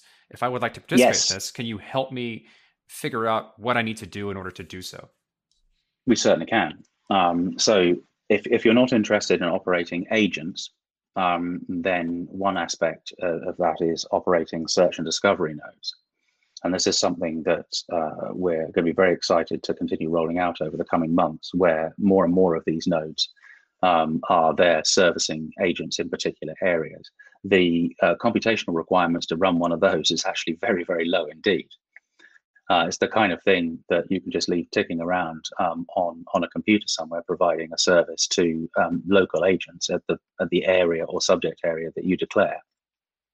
Obviously, operating full network nodes and participating in consensus requires a little bit more computing power, but it's very, very important that that is straightforward for people to take part in as well. So you've got those that are operating the fundamental network. You've got those that are operating the search and discovery nodes. And you've got those who are operating the agents. And actually building and deploying these agents is relatively straightforward. And as we increase the language options, we expect people, and we're already building supply chain stuff on Raspberry Pis, for example. We expect people to be able to run large numbers of agents on relatively small devices, which sit there and deliver their value, having been actively discovered, or them just sitting there and waiting for people to find them. So that's a relatively low cost and low effort thing to be able to do. Because as we all know, even from user interface experience, every single step that you put in the way, you lose people. I mean, you start with 100 people going in, 2 people coming out the other side. It's about making this really easy, and it's about making adoption of this kind of technology something that operates non-destructively in parallel to existing business systems. And certainly that's one of the things that we've discovered when I'm talking to people about integrating autonomous economic agents into existing systems. It has to operate in parallel with what they have and not cause it to be completely ripped out and replaced. It's about finding additional value and then figuring out how they can optimize those systems using this new technology. So there's lots of ways to participate. And the incentivized testnets is a journey to the mainnet version 2, where we're focusing on different areas of the technology as we go through that, and encouraging people to get involved, incentivizing that process, And the first round of all of that is heavily focused on autonomous economic agents. It's a key part of the Fetch thing, but will also feature some stuff relating to governance and how you make decentralized governance work without involving everybody in every decision. So there's lots of interesting aspects of that that we're seeing discussed at the moment in the community. Yeah, I saw a few of your, I didn't get a chance to read them, but I was looking at the titles and abstracts of some of the publications you've had as a company on a lot of this stuff. It seems like you've done some real work here in terms of looking at some of the problems or constraints of how you're building this together and what might be viable solutions. Yeah, that's right. It's when you've got a system with well, to a certain extent, it's ironic when I talk about Fetch solving problems involving lots of moving parts when actually it's one collection of moving parts itself, and it's one of those things where you have to think about this stuff, because when you're adding stuff to all of this, such as the agent economy and the search and discovery economy, then it's something that multiplies, not adds. So you add all these new things, and the economic complexities and some of the other issues of making all this stuff hold together grow very, very rapidly indeed. And it's extremely important to do the legwork on figuring that out. Yeah, it's very exciting to get to a point where we've done enough of the legwork to actually deliver the working system. And certainly over the last half a year in particular, we've been building an increasingly large number of these agent applications and running them on our network and seeing them work and do their stuff. From the delivery network to a mechanism that we built to create an augmented reality for self-driving cars, stuff that we've done in supply chains and energy, it is all stuff that's possible now that we couldn't have done a year ago. And part of this key journey now is introducing all of these technologies to a broader audience and allowing people to see what they can build and how they can take part in this new system. I'm trying to wrap my head around this. And doing it in audio format, especially for those who are listening, is not very easy. So I'm trying to figure out how I can ask a question that helps them get a mental idea of how data flows throughout the system. So to preference this, I did a IoT, probably the first IoT proof of concept on Ethereum a lot of years ago, where we would deploy basically a device that captured environmental data around it, and then encapsulate that and send it back to a smart contract, which logged it and allowed for another system to basically perform checks and balances on that environmental data and alert based on various criteria given by the user. But that was a relatively simple setup, right? You have this thing that captures data on some IoT device. It broadcasts it as a transaction. It gets accepted and it logs it, and then someone just tracks all that stuff and alerts based on certain criteria. There's no marketplace there, none of that stuff. So I'm like, where does the data come from for these autonomous agents? How are they how are they doing things? How are they munching that data? Where are they sending it, and who's consuming it? And I imagine the marketplace is like, or the autonomous agent is like, this is what I'm doing, this is how I'm transforming things, and this is the insight that I'm providing based on that information in some standard language, your semantic space, I think that's what you call it. And you have a marketplace for things that, like, I want that, I'm going to use it for this. And then you have this composability of building larger insight based on a lot of small pieces doing that type of stuff. And that's all done transactionally through the blockchain on like how they communicate with each other and transact value. Is that an overall picture of what you're doing, or have I misunderstanding? That was okay. No, that was a very good picture of it. But as well as, but it also, it's a marketplace that works two ways. It's not out there saying, I've got this, you might want it. In a lot of cases, stuff comes to you and says, I think, given what you're interested in. You'll like this. Okay. That's So part of the AI process. It's like, not only am I That's just right, but blindly throwing things out and someone can consume it, I'm actually actively looking and saying, you may want this too. yes, and you're able to do that, and then so that means that agents that want something are able to sit there and wait potentially for other agents to come along and say, well, given your profile, I think you want this. That's and interesting. Yes, and what's really interesting about that is the mechanisms that do that delivery. If, as a result of an introduction, a transaction takes place, then the underlying AI can effectively, it's a reinforcement learning system. The underlying AI can learn that was a successful introduction. Because you've got some problems with, as I was referring to earlier, this dimensional reduction thing. If you flatten the planet Earth down to a disk, Sydney is a lot closer to London than it should be. Mm. Now that's a mistake. Now, if you start making introductions based on that, they don't result in transactions, and therefore those connections can be eliminated quite quickly as a result of reinforcement learning acting on all of that. So there's lots of really interesting ways that this system can adapt itself in order to ensure that the right thing connects to the right thing.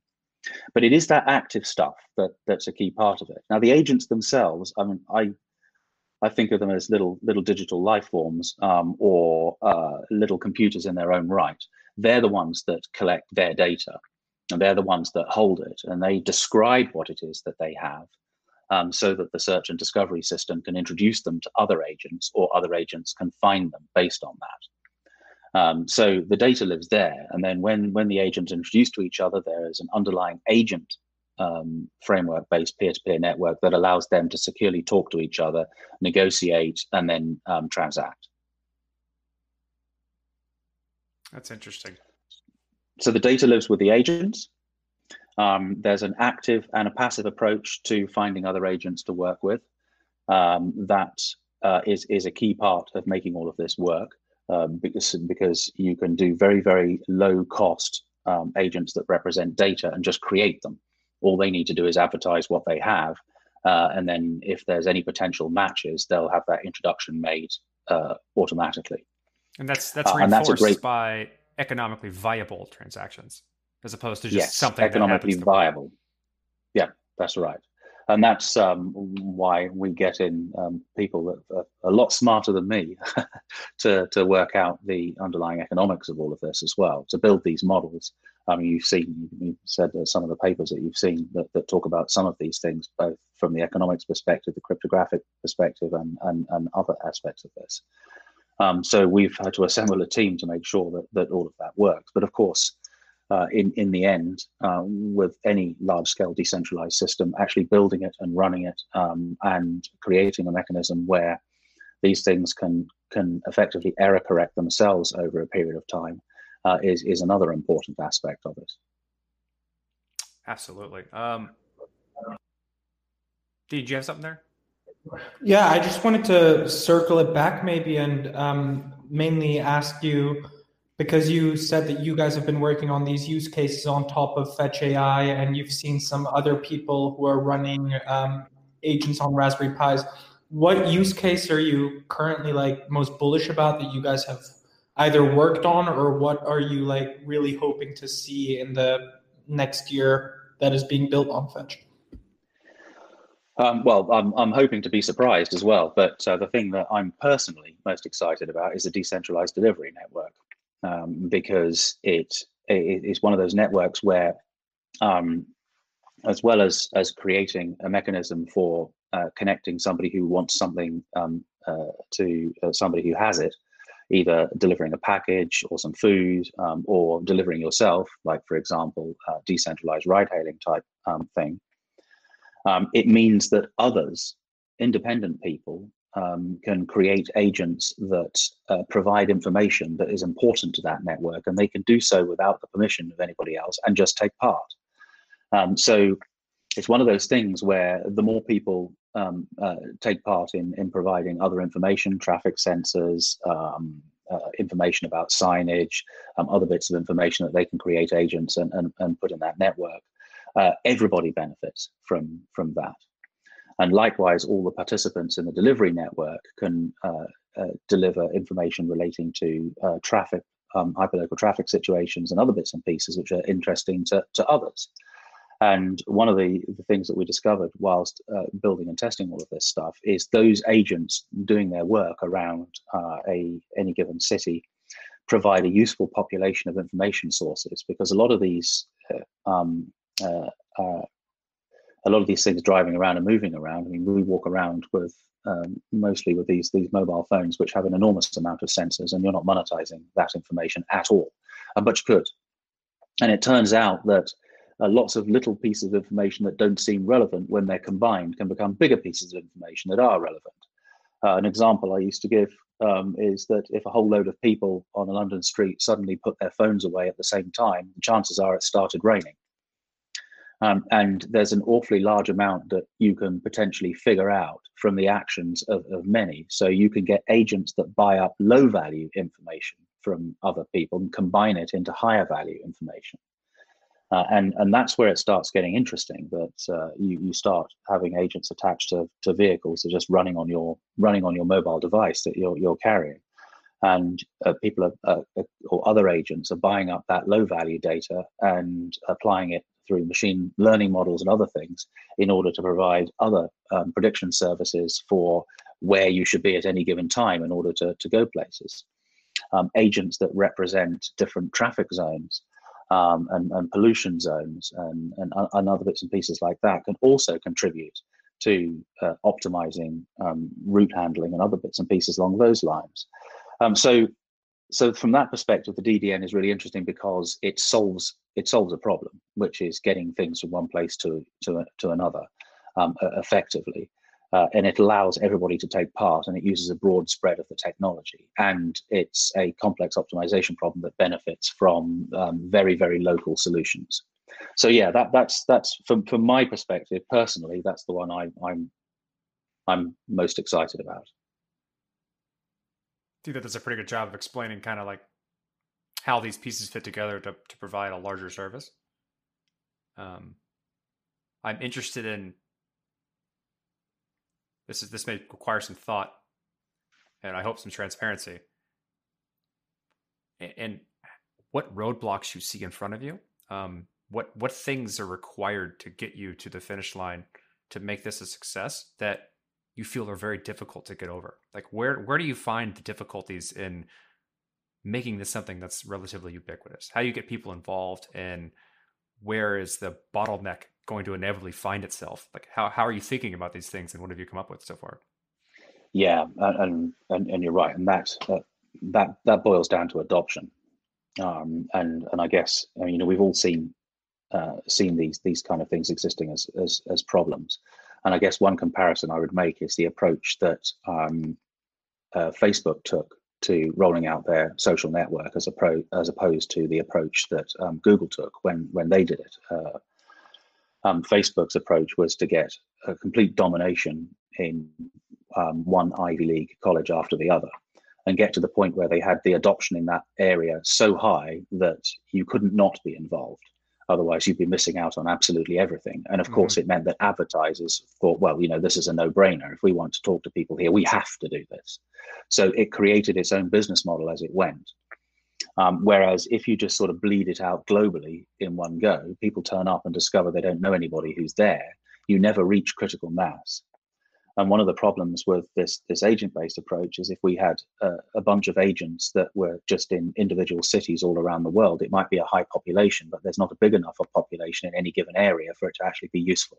There's an example case of that with I think it was one of the projects. I'm not sure how they're doing now, but they're rolling out like kind of distributed GPS, and that's wonderful if you can get everyone to do it across the globe to provide these services. But if you can't, then you're going to have shit service in almost everywhere, and maybe a few locations that don't.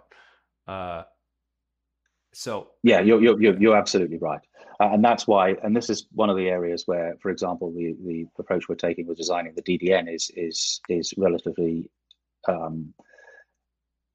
It lowers the risk of doing that because you introduce a network like this in a bunch of cities around the world. Say you go for London, Berlin, and a few other places.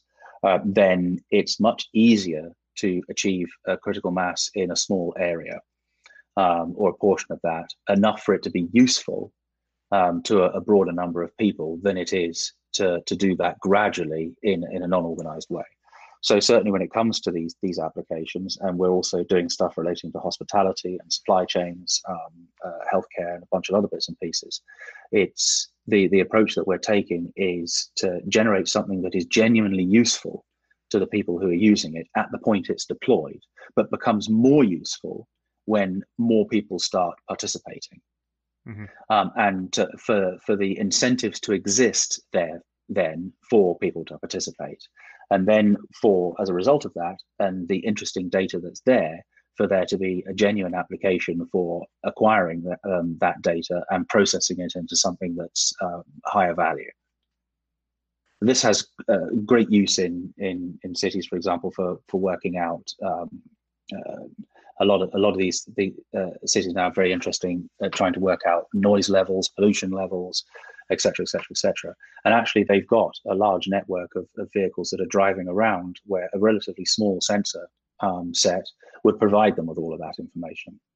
For example, looking at where mobile networks have best reception, and with a relatively small sensor pack attached to scooters, delivery vehicles, and so on and so forth, you can actually end up with a surprisingly large amount of data that's really useful for a planning perspective.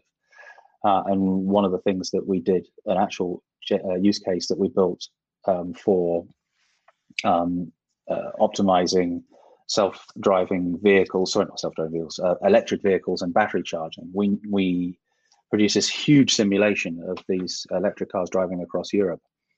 And we attached agents to the vehicles and to the different charging stations. And by allowing those agents to hash it out between each other, we were able to optimize journey time down by an average of 30%, which is substantial.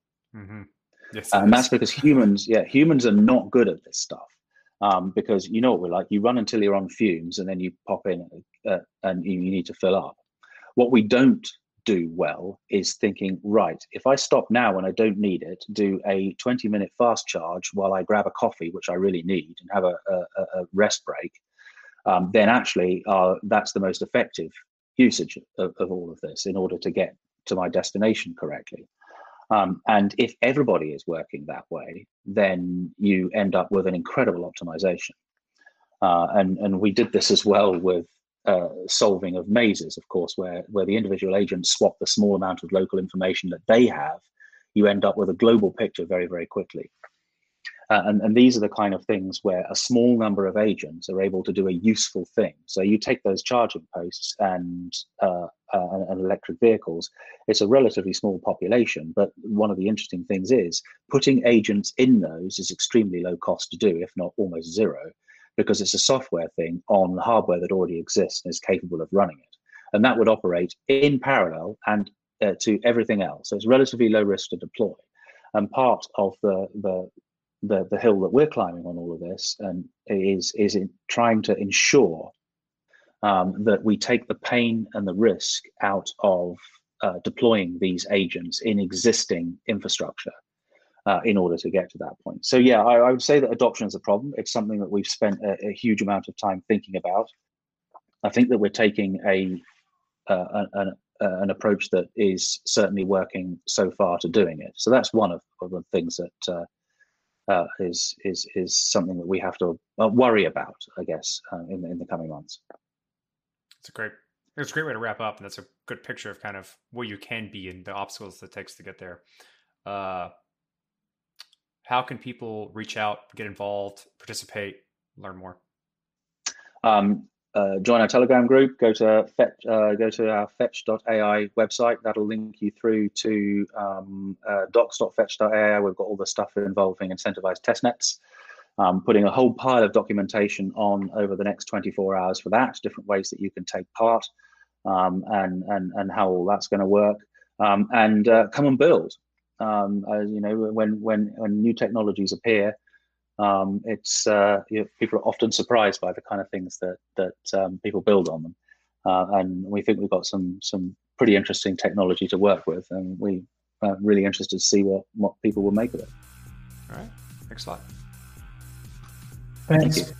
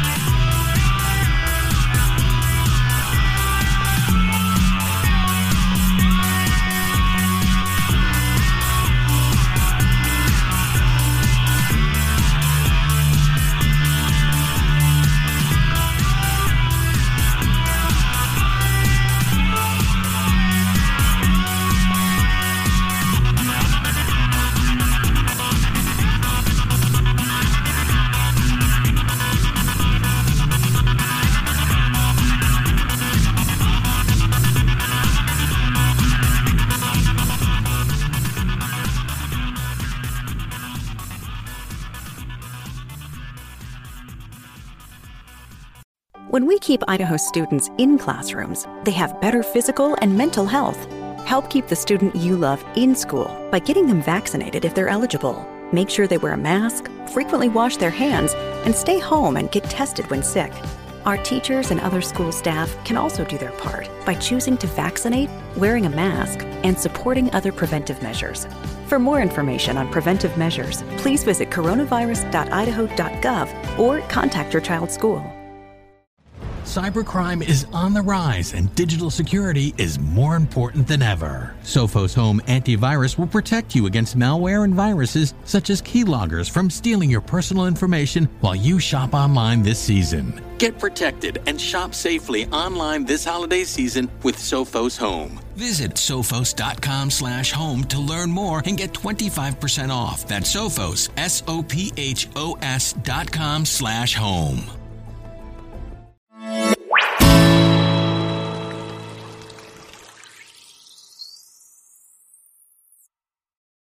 If you enjoyed today's show, please head over to iTunes, give us a rating, and leave a review.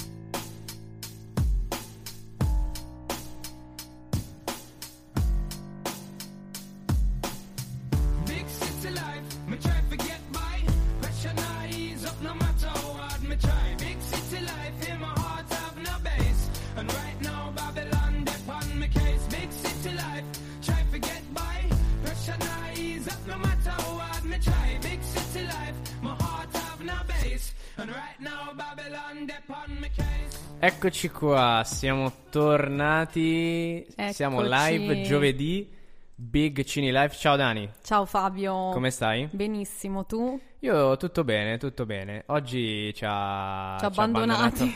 Ci ha abbandonati la Marti. Sì, ci ha abbandonati, però dai, porteremo avanti lo stesso la nostra trasmissione. Marti, sappi che se ci stai ascoltando te la faremo pagare. Esatto, il prossimo giovedì sicuramente. Allora, oggi parleremo di gaming, giochi da Esatto. tavolo, videogiochi, più giochi hai meglio è. E abbiamo due ospiti. Sì, abbiamo Elena e Cristina davanti a noi. Esatto. Che sono molto emozionate, tra l'altro. È vero. Le presenteremo dopo con calma. Adesso le facciamo mettere a proprio agio. Sì. Ma tu, Fabio, sei un gamer? Io Ti faccio una domanda proprio così, subito. Sì, io sì. Ti piace? Cioè, allora, ho giocato tanto con i giochi da tavolo. Ok. Tipo i più classici, Monopoly. Risico, adesso non mi vengono. Classici sì, proprio. Scarabeo, adesso Sì. alcuni mi vengono. I vari Tabù, tutti quei giochi lì, no? Però anche a livello di videogiochi, quindi PlayStation, tutti, cioè da buon maschio, diciamo Certo, così. ovviamente. Da ragazzino, anche adesso un po' meno, però da ragazzino magari passavo le giornate davanti alle console. Ah, anche se bene. non è proprio salutare, però Sì, no, diciamo che non è proprio una cosa...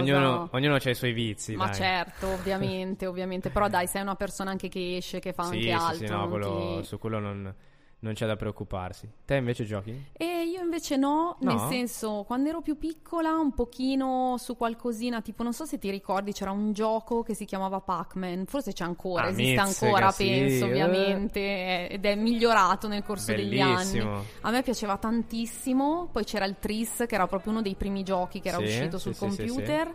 C'era anche Prince of Persia, che magari... Bellissimo. esatto, era un gioco che io veramente adoravo. Stavo nella mia cameretta quando c'erano ancora quei computer vecchi, Sì, si vedeva veramente sì. malissimo, però io adoravo quel gioco. Prince of Bellissimo. Persia penso che sia proprio il Prince gioco... of Persia l'ho avuto tipo sia per il computer che per la Wii che per la Play, cioè per qualsiasi cosa. Bellissimo, con tutti i livelli, dovevi superare tutti i livelli, Vero, veramente vero. bello, sì. E un altro super conosciuto era Super Mario Bros, che beh, era quello è anche un quello un classico. classico, esatto. Nintendo, robe varie. Esatto, sì, col Game Boy, mi ricordo che Ah, lo è usavo vero, è sul vero, è Game vero, Boy, è vero. giocavo, sì.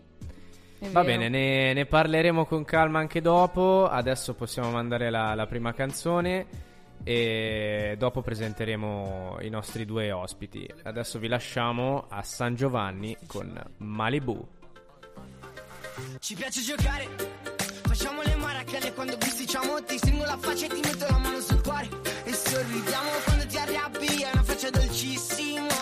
Siamo due scemi e sì che mi piace alla follia. Ti fai quelle facce e mi tieni il broncio, se ti tolgo il trucco, ma lo sai che sei ancora più bella. 4 di notte e luci si spengono, i cuori si bruciano e fanno le scintille. La città di notte si c'è ancora che come un bambino con le figurine. La paranoia, se poi te ne vai e le braccia di un'altra non fermano il tempo come con le tue. Strette, ferme le lancette, siamo sulle giostre, salgo io e poi sali pure tu nel mentre guardiamo dall'alto mezzo continente. Se vuoi ti compro tutta male, se vuoi ti compro tutta male.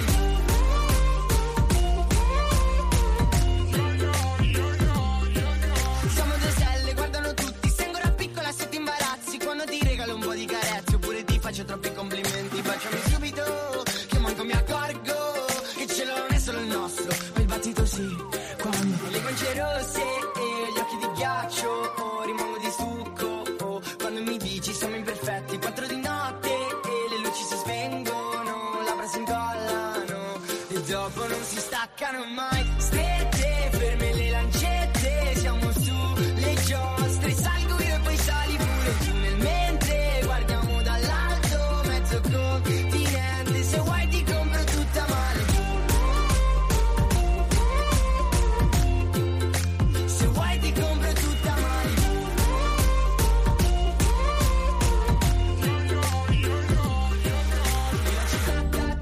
Di notte si ci facciamo mamma come i bambini con le margherite. La paranoia, se poi te ne vai le braccia di un'altra non fermano il tempo come con le tue. Strette, ferme le lancette, siamo sulle giostre, salgo io e poi sali pure tu nel mentre guardiamo dall'alto mezzo continente. Se vuoi ti compro tutta male, se vuoi ti compro tutta male.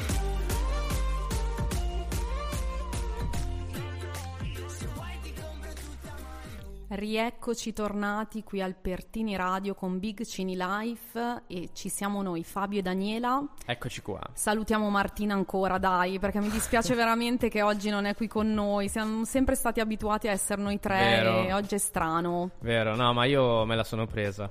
Sì, Me te la sono sei legata legata al al dito. dito. Sì, perché non si è preoccupata. Cioè... Ah, proprio dici, ci ha lasciato qua proprio così. Ah, io non ci sono, basta. No, dai, scherziamo. Comunque, Marti, se ci ascolti ti pensiamo sempre e siamo qui per te giovedì prossimo, quindi Ti aspettiamo. sì, assolutamente.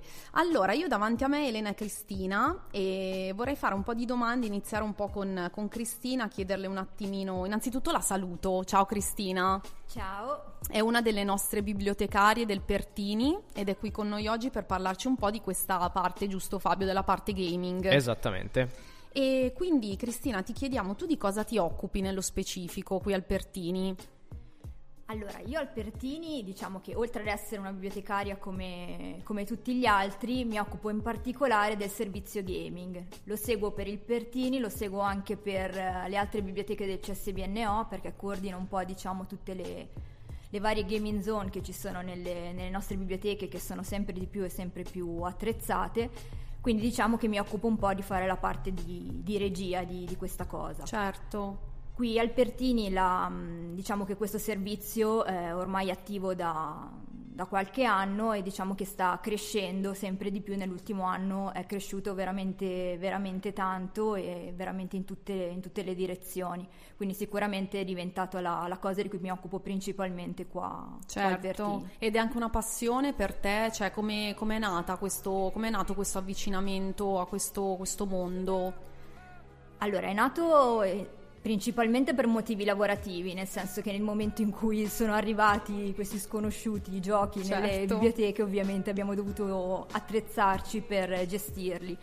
Poi ovviamente gestendo eventi, coordinandomi con associazioni che si occupano con diciamo gamer sfegatati, mi sono un attimino anch'io sono stata tirata dentro questo mondo. Mi piace tantissimo giocare ai giochi da tavolo, veramente di quasi tutte le tipologie. Faccio un po' più fatica con i videogiochi, ma per un problema di coordinazione mano-occhio che penso sia... Ah, ok. siano Quindi doti. preferisci più i giochi, diciamo, classici da tavolo?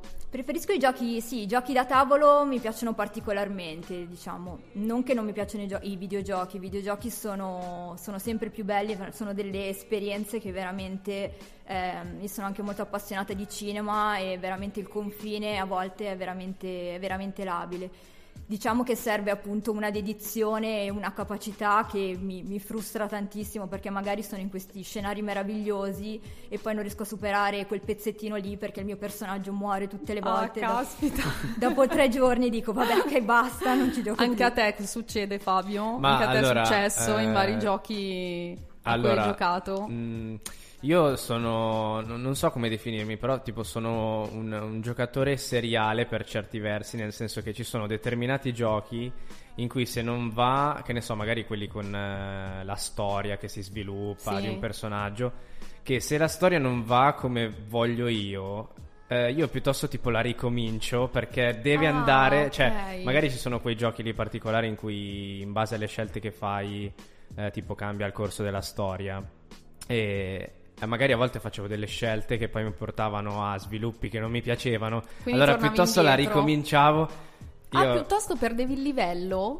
Sì. Per ricominciare? Sì, piuttosto ricominciavo. Ah, Sì, capito, assolutamente. quindi sei proprio un gamer Sì, sono per sfegatato, certe cioè robe proprio sono un po' malato, sì. perfezionista Esatto, proprio. esatto. Bene Cristina, e quindi qui all'interno del Pertini ci sono delle iniziative, che cosa fate diciamo per questi giochi?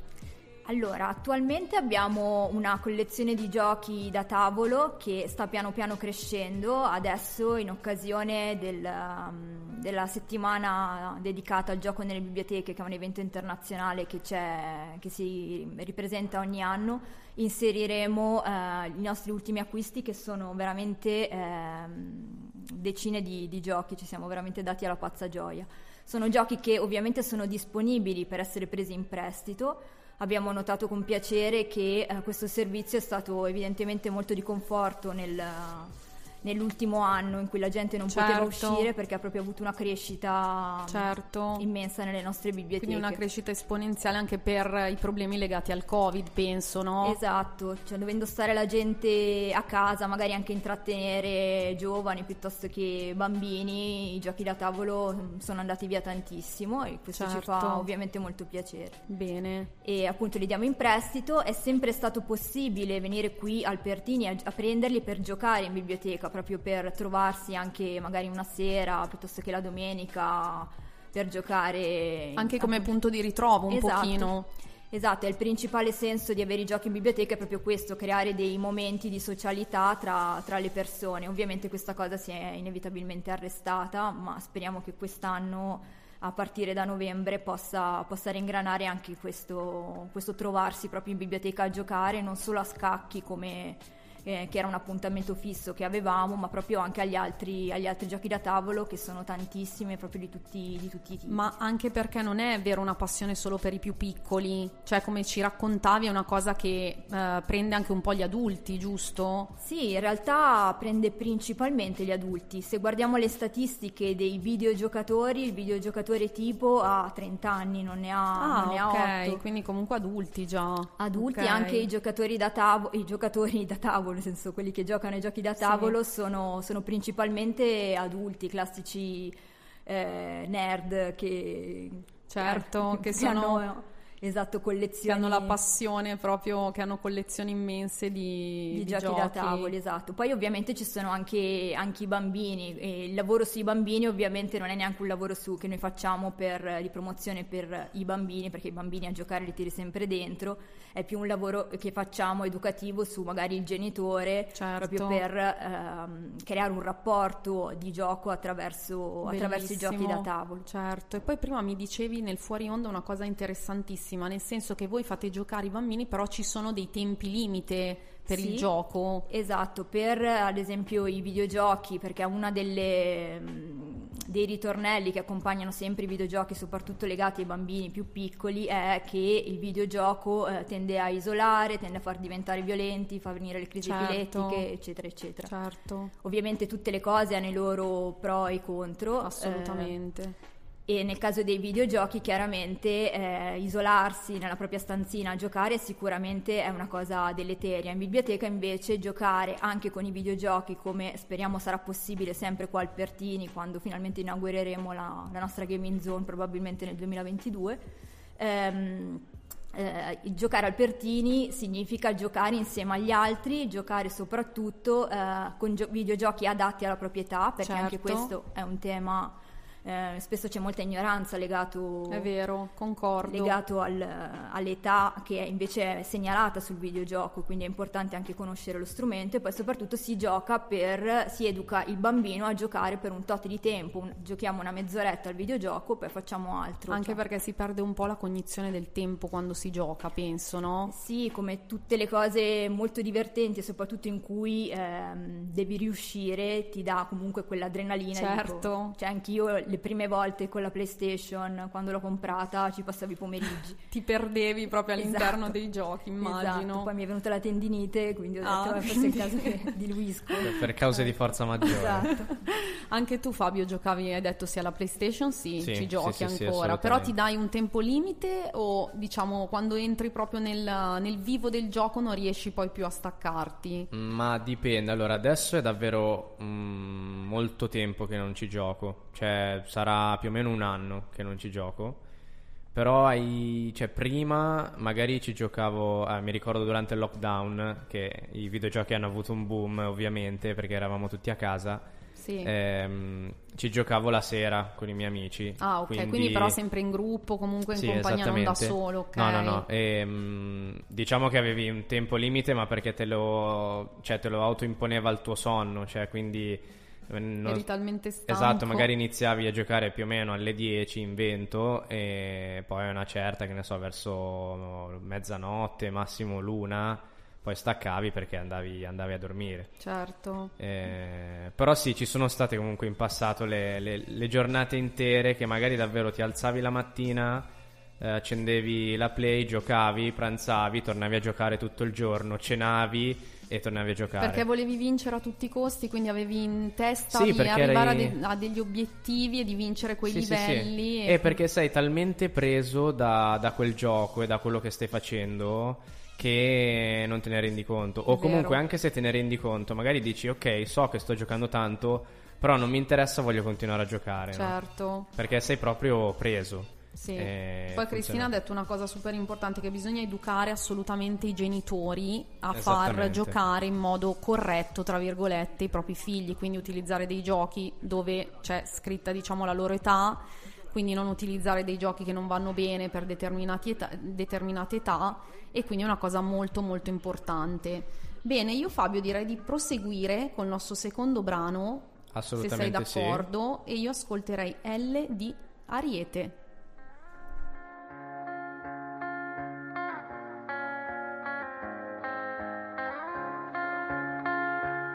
Mi hai fatto credere di essere speciale per un giorno, per un nanosecondo, poi mi hai sparato un colpo. Se non mi guardi indietro giuro che poi torna tutto a posto, ma non ne faccio a meno, quindi mi giro e muoio. E quanto ho detto non lo faccio più, non ricado giù, se non mi vuoi io non ti voglio. E quanto ho detto non ci casco più, e poi ci casco sempre, due cuori ed una mente, vince sempre chi mente. Sei così lontana che non so nemmeno se ti ho persa. Mi giro una delle e mi rimane mezza sigaretta. E sei così lontana che non so nemmeno se sei stata mia. E me ne vado via e prenderella mia. E me ne vado via e tu prenderella mia. Mi hai fatto credere di amarmi perché sei brava a mentire. Mi dici che ti manco, non ti voglio sentire. Le bugie bianche sono tali quando non si sporco dentro, ma tu sei così in marcia che non spreco più tempo. E quanto ho detto non lo faccio più, non ricado giù, se non mi vuoi io non ti voglio. E quanto ho detto non ci casco più, e poi ci casco sempre, due cuori ed una mente, vince sempre chi mente. Sei così lontana che non so nemmeno se ti ho persa. Mi giro una delle e mi rimane mezza sigaretta. E sei così lontana che non so nemmeno se sei stata mia. E me ne vado via e prenderella mia. Sei così lontana che non so nemmeno se ti ho persa. Mi giro una delle e mi rimane mezza sigaretta. E sei così lontano che non so nemmeno se sei stata mia. E me ne vado via e prenderella mia. E me ne vado via e tu prenderella mia. Mi hai fatto credere di essere speciale per un giorno, per un nanosecondo, poi mi ha sparato un colpo. Siamo tornati live, Eccoci. siamo in diretta, Big Eccoci. Cine Life. Sì. Allora, siamo ancora qui con Cristina ed Elena. È un po' passata l'ansia da diretta. Sì, dai, un po' pochino passata. sì. Cosa dici, Cristina? Sei un po' più Beh, normale, un po' di tensione ci vuole all'inizio, Ma dai, sì. un po' di adrenalina, di tensione fanno bene, sono sane, dai. Fanno benissimo. Allora, io proseguirei con qualche domandina. Volevo chiedere che tipo di giochi vanno per la maggiore, cioè quali sono i giochi che vanno di più, non so, magari se ci sono dei giochi qui al Pertini o anche in generale che si preferiscono. Allora, qua al Pertini al momento abbiamo solo giochi da tavolo, quindi parlando di giochi da tavolo, quelli che vanno sicuramente di più, a parte ovviamente tutti quelli per i più piccolini, sono i party game, cioè quei giochi che sono abbastanza semplici e che si possono fare in gruppo. Ad esempio c'è Dixit, che è appunto anche un gioco a cui abbiamo dedicato uno dei nostri eventi del 13 novembre, che è un party game che è famosissimo, ormai è un classico quasi non ai livelli del Monopoly ma quasi. È un gioco bellissimo con delle carte molto suggestive, disegnate veramente in modo... Dovrei provarlo perché non lo conosco. È molto... esatto, non l'ho mai provato. È molto carino ed è soprattutto molto semplice, quindi di solito con Dixit si va sul sicuro, piace sempre a tutti, sia a famiglie ma anche a gente adulta, non ha assolutamente un target specifico. Quindi sicuramente party game come questo, come i più classici che sono Tabù, che sono non so, bello, Cluedo. Bello. Cluedo non ci ho mai giocato. Neanche io. Cioè, no, me l'hanno Cluedo sempre no. parlato bene, però non ci ho mai giocato. Io ho provato Trivial, non so se è un gioco che si usa Sì. ancora, che va... Sì, diciamo che questi qui che sono proprio i classiconi che tutti un po' conoscono vanno ovviamente di più perché la gente fa meno fatica ad entrare nel gioco, mentre invece i nuovi giochi in cui magari uno rimane un po' più spiazzato all'inizio perché deve apprendere come si gioca. Certo. Però ad esempio, parlando di Cluedo, i giochi investigativi ormai ne escono veramente decine, anche giochi come... vanno tanto tra i giovani, gli adolescenti, sono le escape room da tavolo, cioè quei giochi in cui bisogna risolvere gli enigmi per poter arrivare alla fine del gioco, che sono appunto giochi cooperativi perché in realtà non si gioca contro gli altri ma proprio è una sfida in gruppo, proprio insieme, esatto, quindi certo. vanno tantissimo. Invece se parliamo di videogiochi, perché nelle nostre biblioteche per il prestito ci sono anche videogiochi e arriveranno anche qui al Pertini, ovviamente il gioco in assoluto più giocato in tutte le biblioteche è ovviamente FIFA.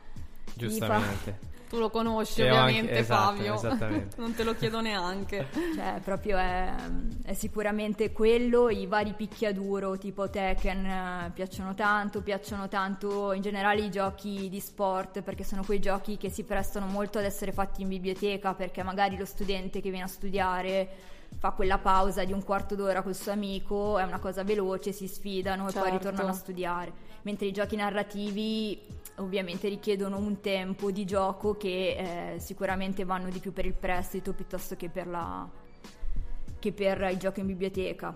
Però non abbiamo solo PlayStation, ultimamente abbiamo iniziato ad acquistare anche giochi per la Nintendo Switch che diciamo che la sta abbastanza piantonando perché vanno veramente tantissimo i giochi per la Nintendo, hanno proprio non pensavo andasse ancora così tanto di moda la Switch. Sì, io sono rimasta un po' indietro, ma non infatti, conosco bene tutti, cioè non l'ho mai provata, però vedevo nelle pubblicità appunto che fanno vedere diciamo i ragazzi che si sfidano, perché poi oltretutto puoi portarla, cioè se non ho capito male tipo la puoi portare con te. Sì, è il nuovo Game Boy per esempio. Esatto. E Cristina, i tuoi giochi preferiti da tavolo, e se ne hai anche videogiochi? Videogiochi, vabbè, a me piace giocare a tennis, nel senso che bello, ho sempre sognato di saper giocare veramente a tennis, visto che non riesco col videogioco. Sì, anche con la Wii mi piaceva giocare a tennis, ma anche con la PlayStation. Se parliamo di videogiochi, se parliamo di giochi da tavolo, a me piacciono i giochi gestionali, che sono quei giochi un po' più complessi, diciamo, che appunto hanno tantissime nozioni che devi mettere in pratica. Ce ne sono veramente tanti, sono quelli un po' più difficili, spesso sono legati anche a dei franchise famosi, ad esempio il gioco abbinato allo squalo, il film. Ok. C'è il gioco di Breaking Bad in cui bellissimo, cioè veramente veramente carino, simpatico, anche perché ti riportano un po' in quel mondo lì, quindi partire da un'ambientazione forte diciamo che a me ispira sempre. Poi mi piacciono tanto anche i giochi di piazzamento, che sono quei giochi, diciamo, i più famosi ovviamente sono la dama, gli scacchi, e i nuovi giochi di piazzamento ce ne sono tantissimi, hanno delle ambientazioni molto suggestive. C'è Azul, che è tipo un nuovo classico che durante il lockdown ha fatto un record di vendite assurdo, che è molto carino perché devi creare le azuleie, le piastrelle portoghesi, appunto piazzando queste tesserine che sono proprio carine, ti viene voglia di mangiarle. Che bello, non lo conoscevo neanche Fabio, io, questo sinceramente gioco. no, neanche io. Bellissimo, dobbiamo farci più una cultura su questi giochi nuovi da tavolo. Sì, assolutamente. Anche perché dicevamo un po' di puntate fa che le vere ludoteche non le trovi comunque così tanto in giro, cioè rispetto a prima. No, anche perché spesso sono legate ai pub. Esatto. Quindi si crea questa commissione ludoteca, eppure o ci sono alcuni negozi di giochi che fanno anche magari dei pomeriggi dedicati, oppure ci sono delle associazioni che allora si ritrovano. Però effettivamente delle ludoteche che non ti chiedono niente, nel senso che non ti chiedono consumazione, non ti chiedono tessera, è un po' difficile, no, trovarle. Solo la biblioteca penso sia rimasta. Sì, e noi infatti siamo qui al Pertini, quindi chi volesse proprio provare a giocare o chi volesse venire anche in gruppo con i propri figli può comunque rivolgersi a voi. Certo. Bene, tu Fabio hai altre domande per Cristina? No, io penso di aver finito. Volevo passare poi la parola ad Elena e chiederle magari qual era, diciamo, Ecco, cioè che cosa stanno facendo il change. Un attimo, esatto, un change tecnico per posizionamenti davanti al microfono. Ecco, cioè Elena. come si è avvicinata invece lei a questo mondo, se per necessità o per altro? Dunque, tanto ciao. Ciao Elena, grazie anche a te di essere qua con noi.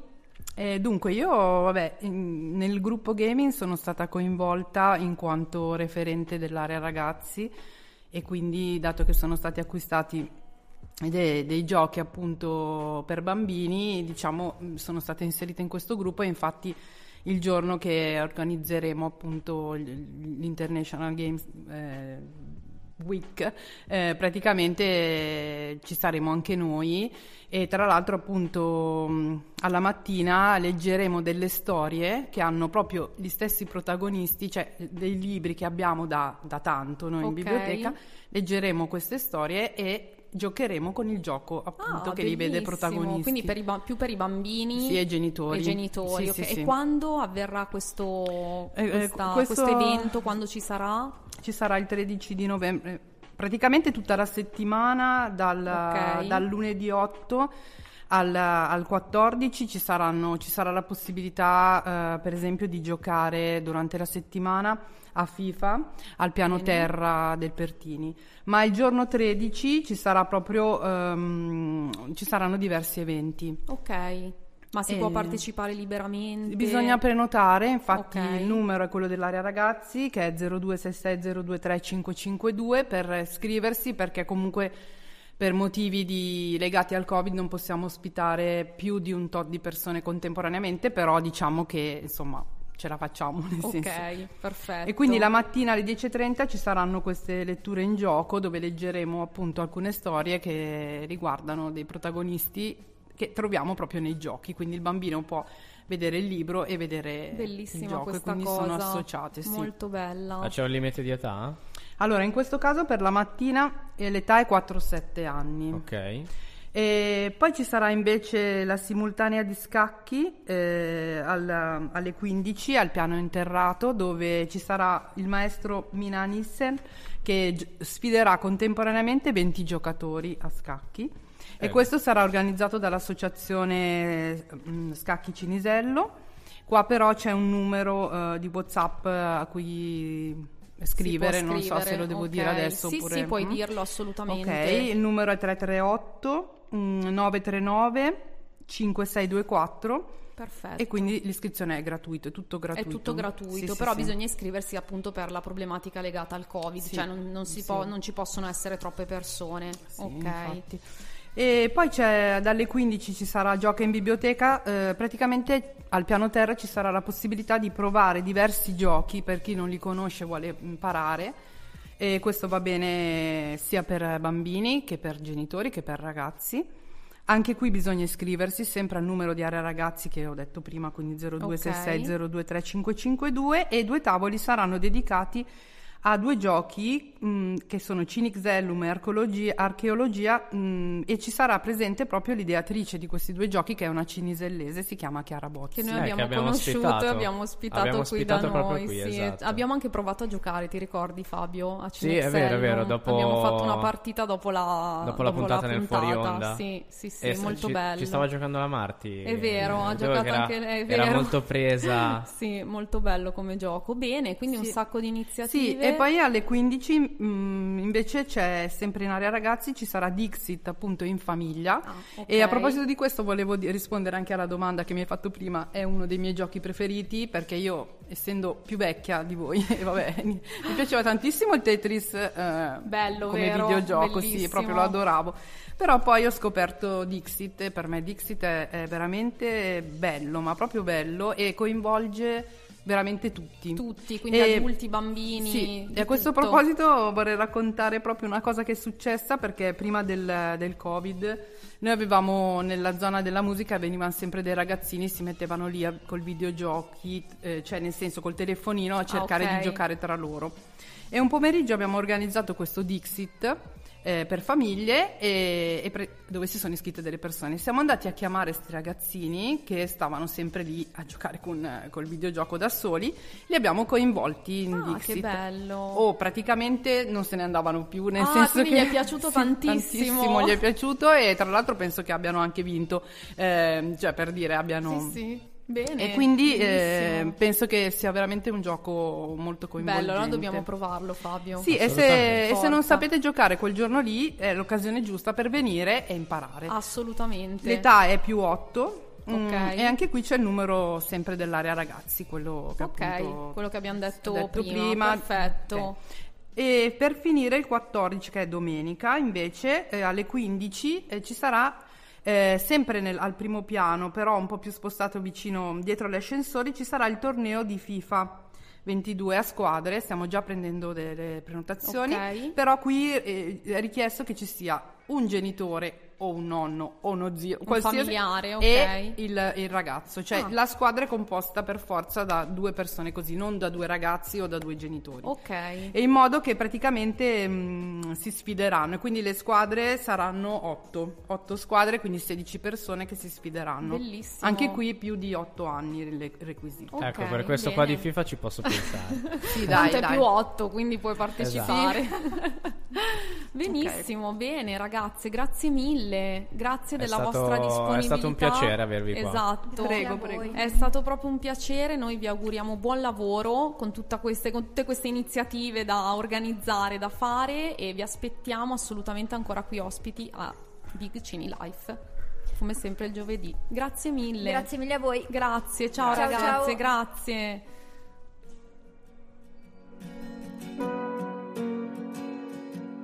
Mentre tu sei lì a struccarti, io non riesco a addormentarmi. Non dovresti preoccuparti, tanto resti sempre meglio di me. La più bella che c'è. Mi cade il vino sulla coscia, vedo le macchie di roscia, piango mentre siamo in doccia. Ehi, cosa hai capito di me? Per la seduta con te. Come campano i piccioni in duomo, hanno cibo in cambio di una foto, ma che male c'è? È capitato anche a me. Facciamoci questo ballo che forse è l'ultimo tango. Mettiti il vestito bianco e le Converse piene di fango. Rispondo a quegli stronzi che ti scrivono. Io ho fatto qualche figuraccia e qualche volta piango e tutti ridono, ma tu mi levi fari dalla faccia, giuro. Mi fai venire voglia di futuro. Dimmi come che fai, mi lasci vincere, poi vuoi la rivincita e litigare con te è meglio del cinema.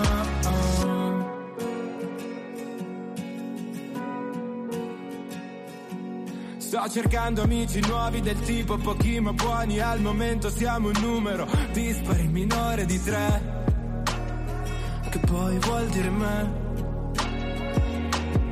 Scusa le parole forti e se ho scomodato i morti. Mi prendo tutti i torti, scusa, ma ero fuori di me. È pazzo, sì. È pazzo di te.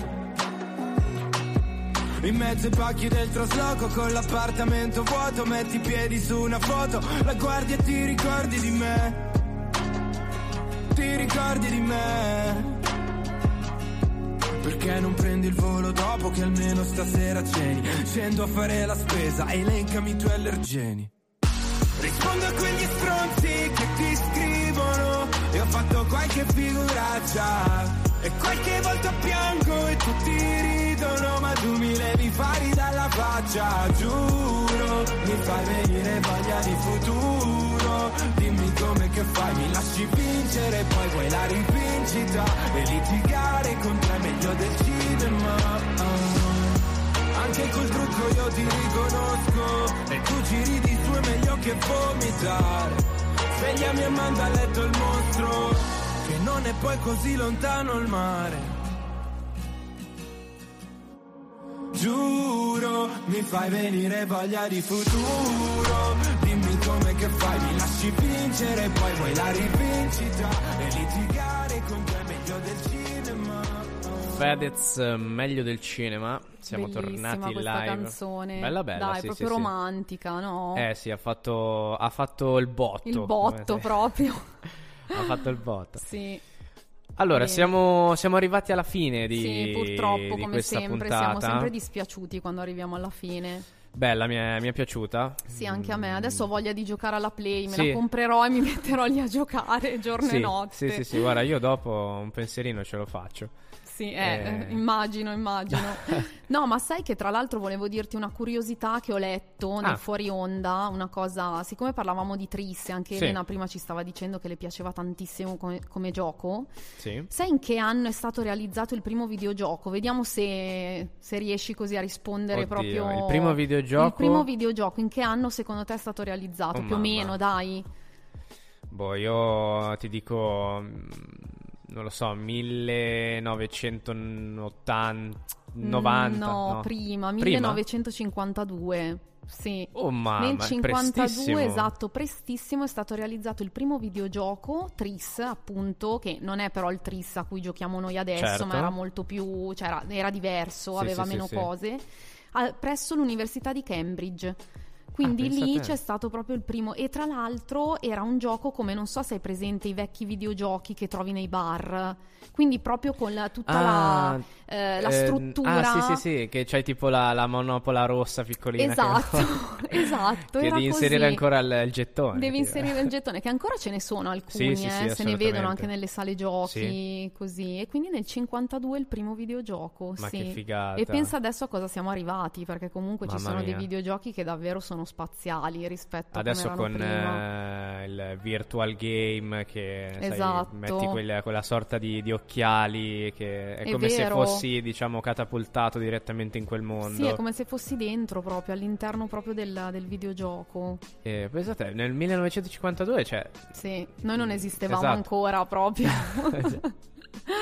Sì, bellissimo. Va bene. Bene, quindi Dani, siamo arrivati alla fine. sì, salutiamo i nostri Salutiamo ascoltatori. tutti, ricordiamoci e ricordatevi che potete seguirci su Spreaker durante la live, poi su Spotify dopo la diretta. Seguiteci sui social, su Instagram, su Facebook, il Pertini Radio, e mi raccomando, ascoltateci. Ascoltateci, noi torniamo qui giovedì prossimo alle 17, sempre con voi Big Cini Life. Ciao a tutti. Ciao.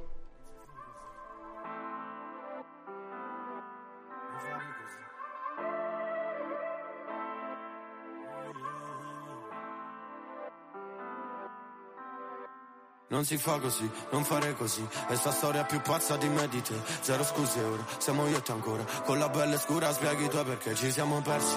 Non mi trovi più, per colpa di entrambi, non di qualcun altro. E rifletti ora, puoi capire che quel che ho fatto per te nessuno l'ha fatto, yeah. Tutto si sgretola in fretta. Manco più il tempo di respirare. Spari mire alla mia testa. Ma anche pure sopravvivo, vado avanti, mo compro diamanti. Prima il fumo pacca è una fatica, ancora meglio non pensarti. E tu mi chiedevi la luna, ti meritavi sì tutti i pianeti. Forse siamo stati fin troppo severi con noi. Sognavamo il mondo ed ora non mi guardi. Non voglio buttare ancora quei ricordi, pure se ora voglio fare passi avanti. Baby, non andare, rimani, ne possiamo parlare. O puntarci le armi e non so manco che fai. Con chi sei, dove stai? Non andare, rimani, alzi i tacchi e poi vai. Wow, wow, wow, wow, baby, non andare, rimani, ne possiamo parlare. O puntarci le armi e non so manco che fai. Con chi sei, dove stai? Non andare, rimani, alzi i tacchi e poi vai. Prima rubavamo abiti, ora ho camicie di Barberi. Sei il solito cane che abbaia e non morde, non fai paura, ho paura della morte. Quanta fatica che faccio quando ti provo a capire. Ora non serve un abbraccio, tu mi vuoi solo colpire. E prova a non cadere, andare in alto e non cascare. Ora non servono le preghiere, parli ma non sai niente uguale. Non mi puoi mentire, yeah. Non posso fallire e non ti sento più da settimane. E ognuno è andato per la propria strada. E allora dimmi cosa mi rimane. Sappiamo entrambi quanto abbiamo dato, ma tutto già è passato. Baby, non andare, rimani, ne possiamo parlare o puntarci le armi. E non so manco che fai, con chi sei, dove stai.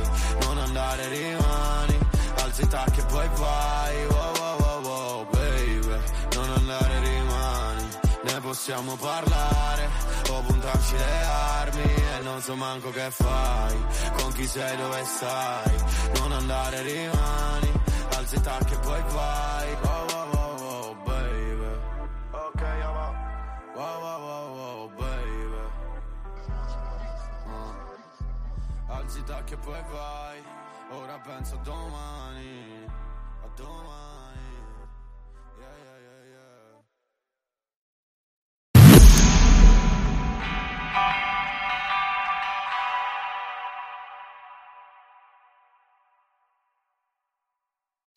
If you enjoyed this episode, please leave us a review on iTunes.